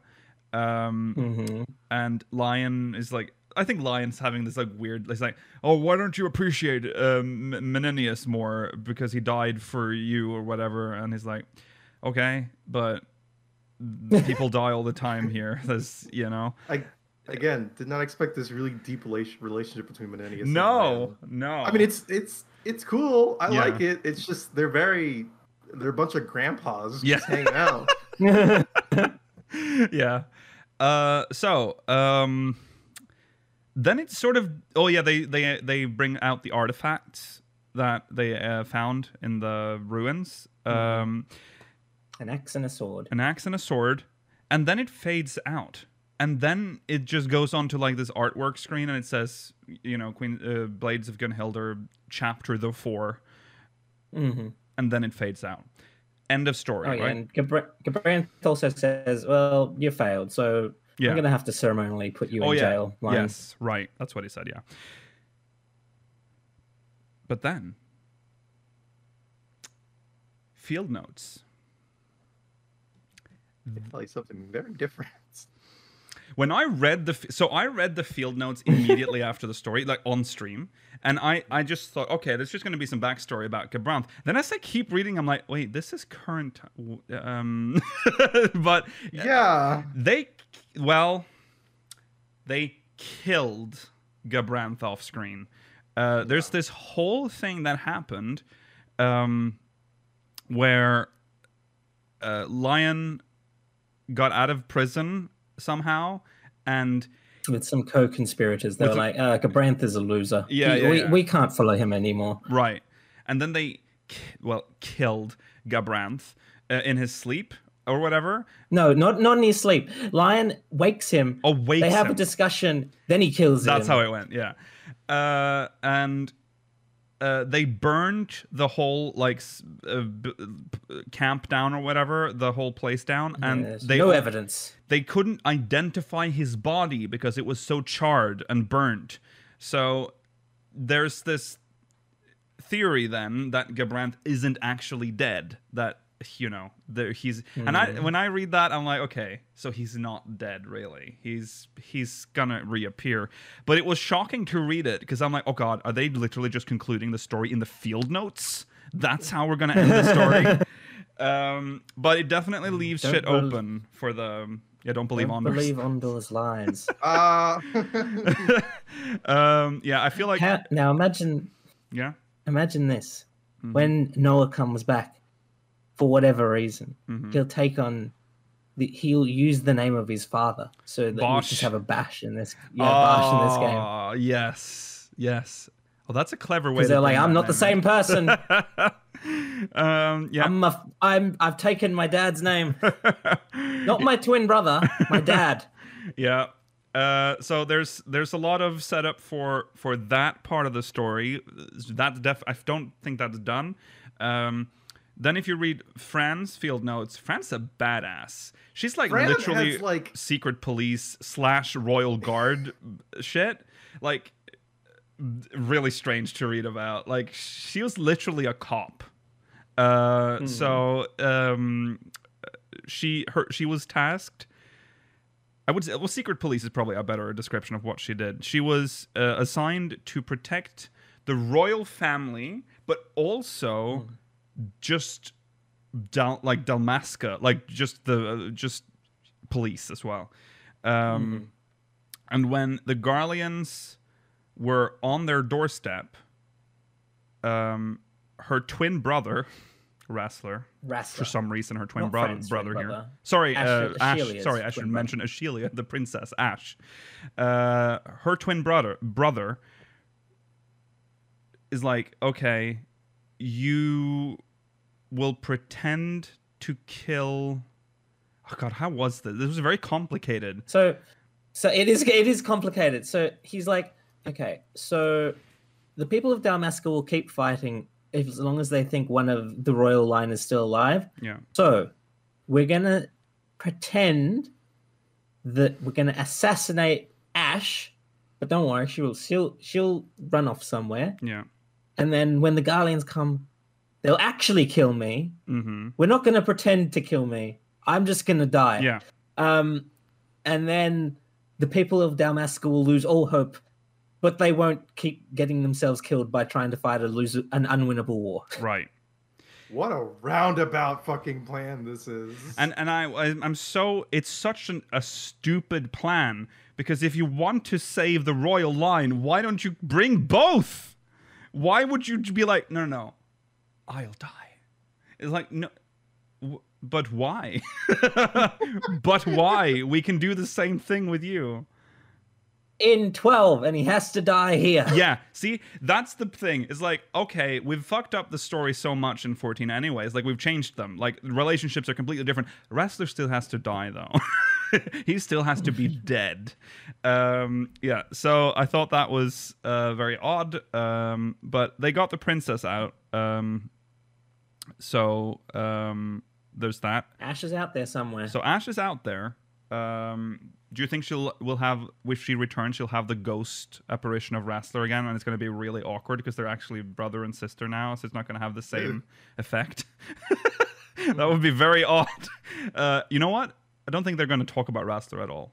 I think they did Rassler dirty in 14. Their integration of the Ivalice world into 14 is like a little fucking bonkers sometimes. Yeah, it is. It is. Even as someone who doesn't know that much about it, like I know more about tactics than I do like 12, but it's still fucking weird. Mhm. Yeah, it's weird. So let's count the characters that have crossed over from 12 to 14 in some way. So we've got Fran, Mhm. we've got Noah, Yeah. we've got two deceased characters in Bash, Mhm. who is Noah's father, here, yeah. and Rassler, who is Ash's twin. Mm. And then we also yeah. also have Mont Blanc. Mont Blanc, yeah. Mont Blanc, who...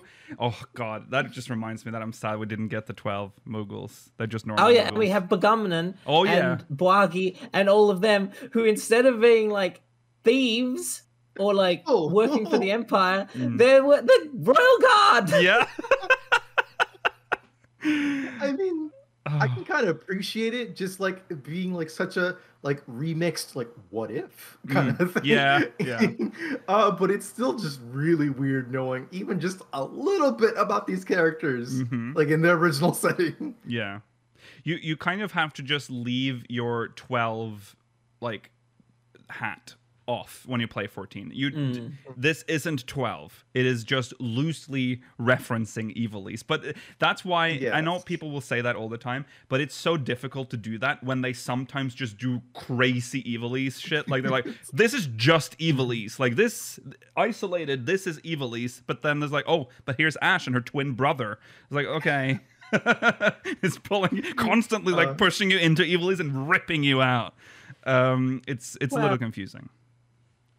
I mean, one good thing about our version of Ivalice is that Vaan and Penelo just don't exist. True. Careful. All careful. that was left was their clothes. No, yeah.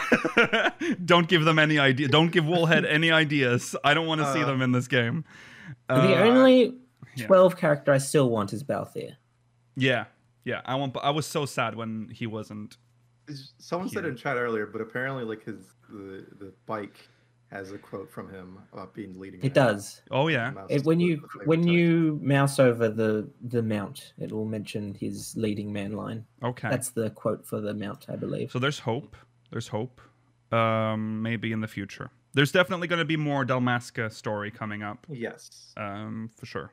Will it be tied to a relic again? Who knows? Maybe it'll be its own thing in Endwalker. But remember that when we talked about the IGN interview, remember how he's still debating whether we're gonna have patch length stories or expansion length stories, after the main expansion.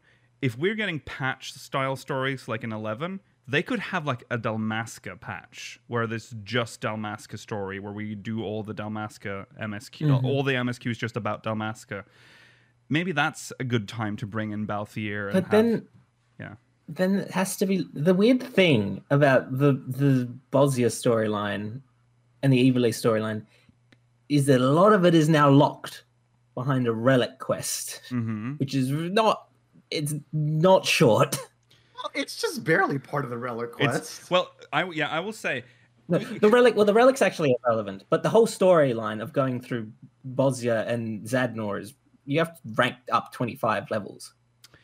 But if you isolate that, Bosnia is mostly about Bosnia. Dalmasca is very, very tiny part of this. Like Dalmasca, like the outer areas of Dalmasca don't really touch. Fran shows up in the last quest of Zadnor. And we hardly ever see Gabranth. He's just mentioned in the early parts of the story for Bosnia. I think you can ignore it and still continue on with maybe do some sort of recap. Lion's that works. existence is weird though. I know. I know. Lion. He's gonna be. That can be explained They pretty can. shortly. They can. Yeah, they can do like a quick recap thing or something in the quest. I don't know. Remember, we're going into an unknown future. I don't know how the story patches are gonna work for going after Endwalker. So they might do like a quick and easy recap that works for both people that have played Bosnia and people that haven't. I don't know. I just don't know how else they're gonna do the Dalmasca stuff in the future. Hey, random question. Yeah. But do you feel like with what was the Vieira's name? Licia? Leash. I don't know what I'm saying. Lilia. Lilia? Were they going for like a Kogal, Yaru kind of thing? Yeah, they were. Okay. They were? Okay, that's... I definitely think they were. Did you think it was funny when she took off her glasses? Because I thought that was funny. She's like, serious time. Taking off the glasses. We're going to have a serious Oh, I mean, conversation. I like when she... Yeah. Go on. Sorry, Rollo?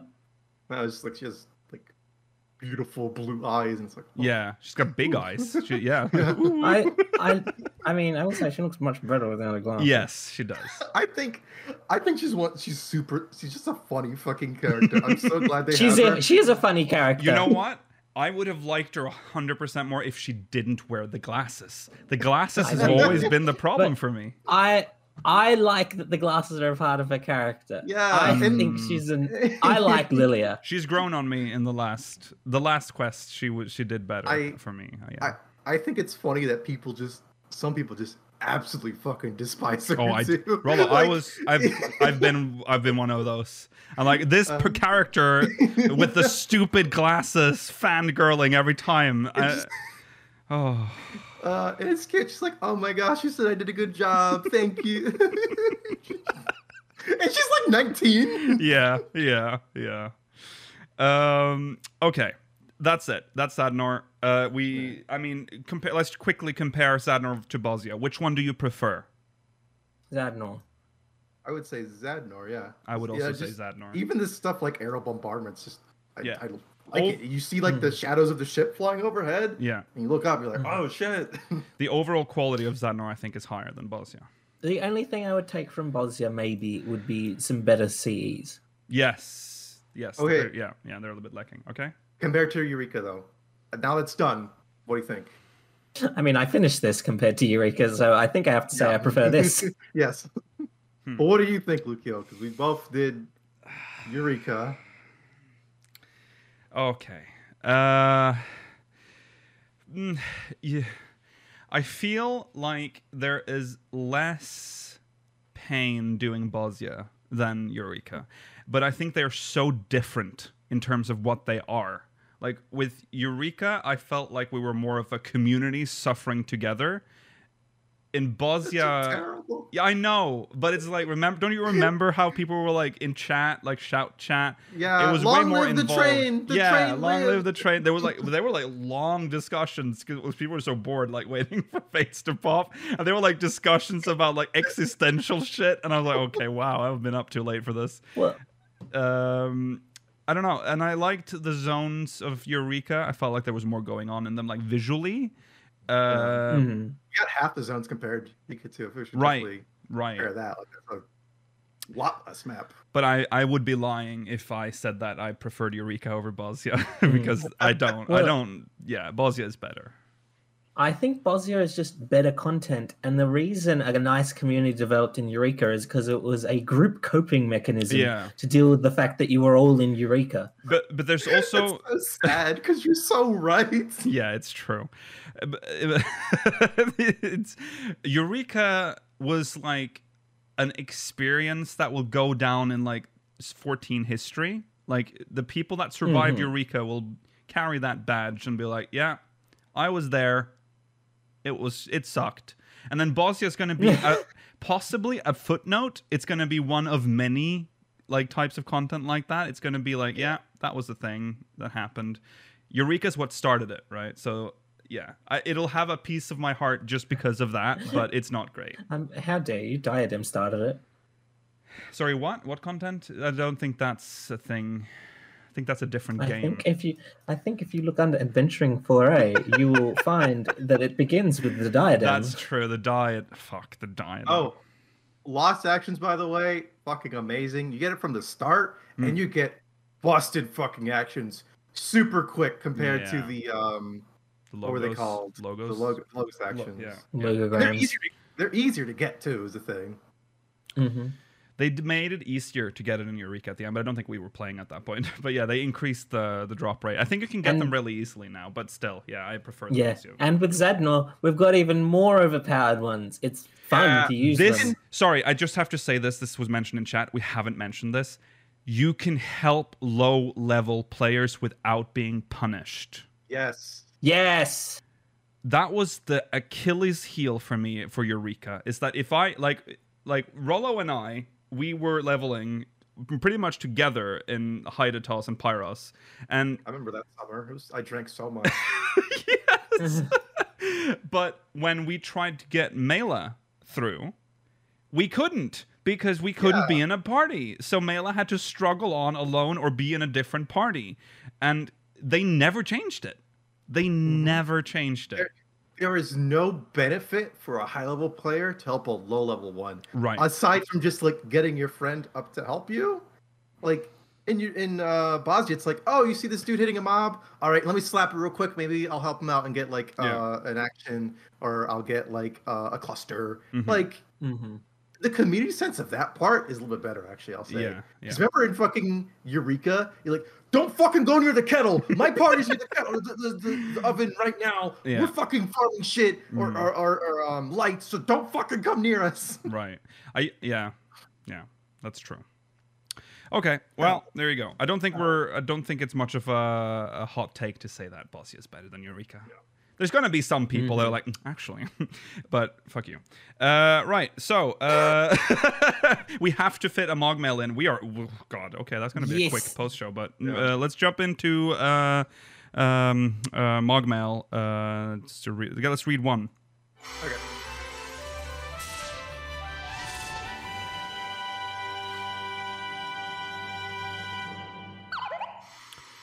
This one is from Uzora Akari. I hope we didn't read this last time. From Goblin. So I've had a thought recently. After Eden wrapped up alongside the Void Quest, it almost seems like there will be some kind of quest line in the future about restoring the 13th Shard using what we've learned from restoring the Empty. But, oh yeah, this is why I brought it up. But what about the Burn? It suffered a similar fate as the first, with all of its ether being drained and becoming devoid of life. I have no idea what they would do with it, but it just felt like something they might do as maybe a smaller scale experiment to see if their efforts to restore a destroyed land might be successful outside of the Empty. It was just a weird thought I had while fishing, because there's nothing else to do. Thanks again for all the great content. So... Oh, sorry. Spoilers over, by the way. You don't get the bonk. You don't get the satisfaction of the bonk. Yes, so I've been very interested in the Burn recently because of the moon. Because of the moon. The Burn looks the way it does because it's been drained of all life. The Burn kind of looks like the moon in terms of like color and the ground texture. I think this is part of a much bigger discussion that we cannot have today, but there's a lot of theories about why we're going to the moon and the stuff that we've seen on the moon. I know there's talk about the void here in this as well, but I feel like the Burn thing is more relevant because I've obsessed about it a lot recently. Is that Zodiark might be in the moon, right? Or like how Hydaelyn is in Hydaelyn. Could the moon have had life on it and then been drained, and that's why Zodiark is gone?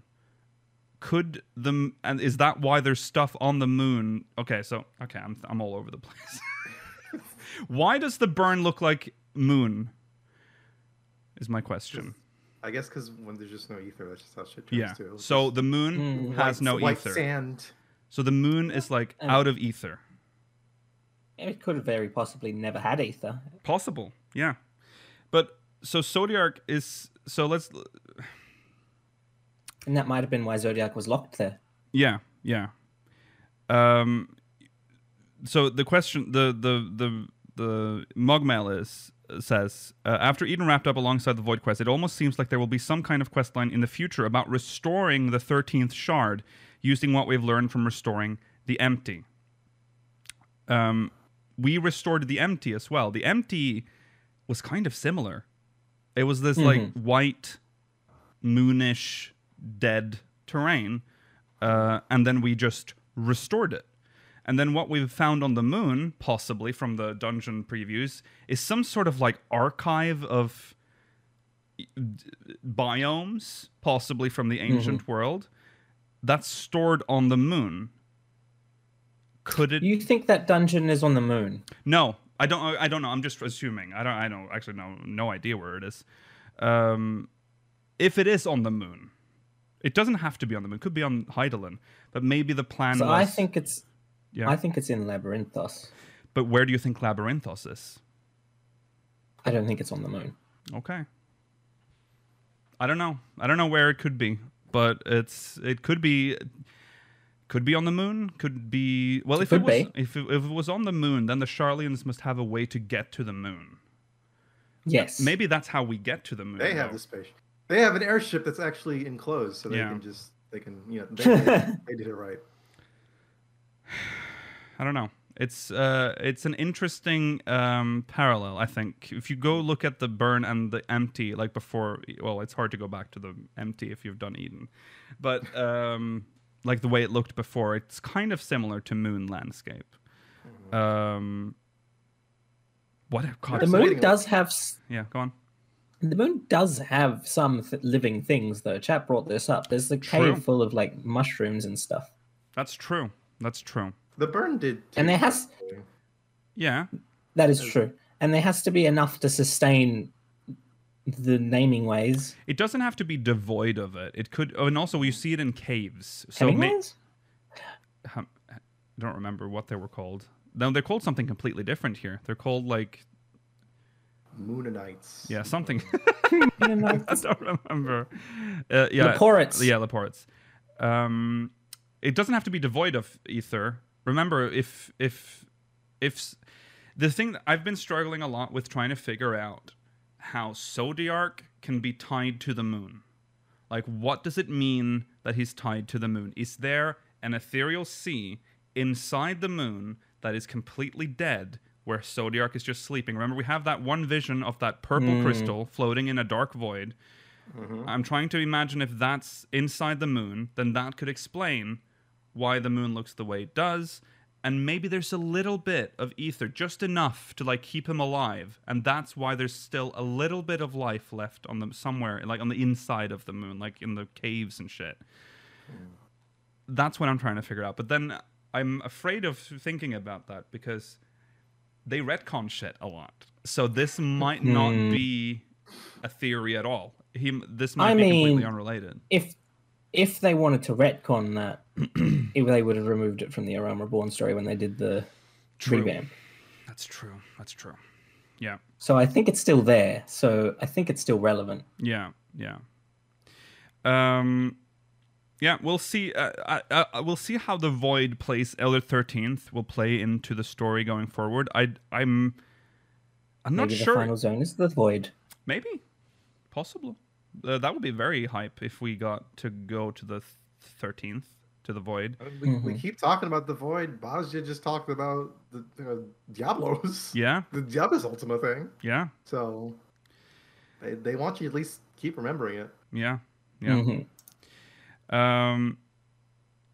Okay.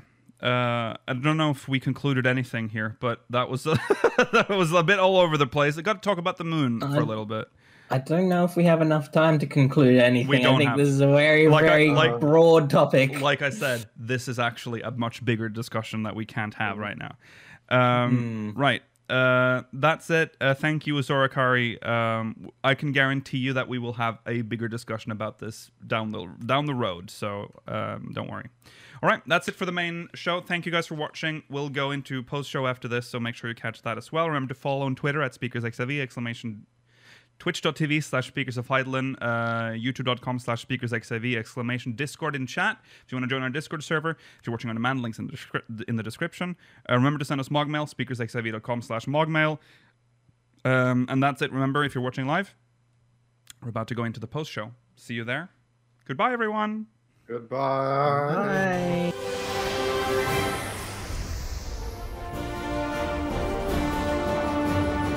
You've just listened to an episode of Speakers of Eidolon, produced by Speakers Network. Producer for this episode was Lukiel Bravestone. Final Fantasy and Final Fantasy XIV is a registered trademark of Square Enix Holding Company Limited. If you would like to support the show, consider pledging to our Patreon campaign at patreon.com/speakersxiv or buy some merch at teespring.com/stores/speakersxiv. Link to both of these sites, as well as our Discord server, is provided in the episode description. Thank you for listening to this Speakers Network production.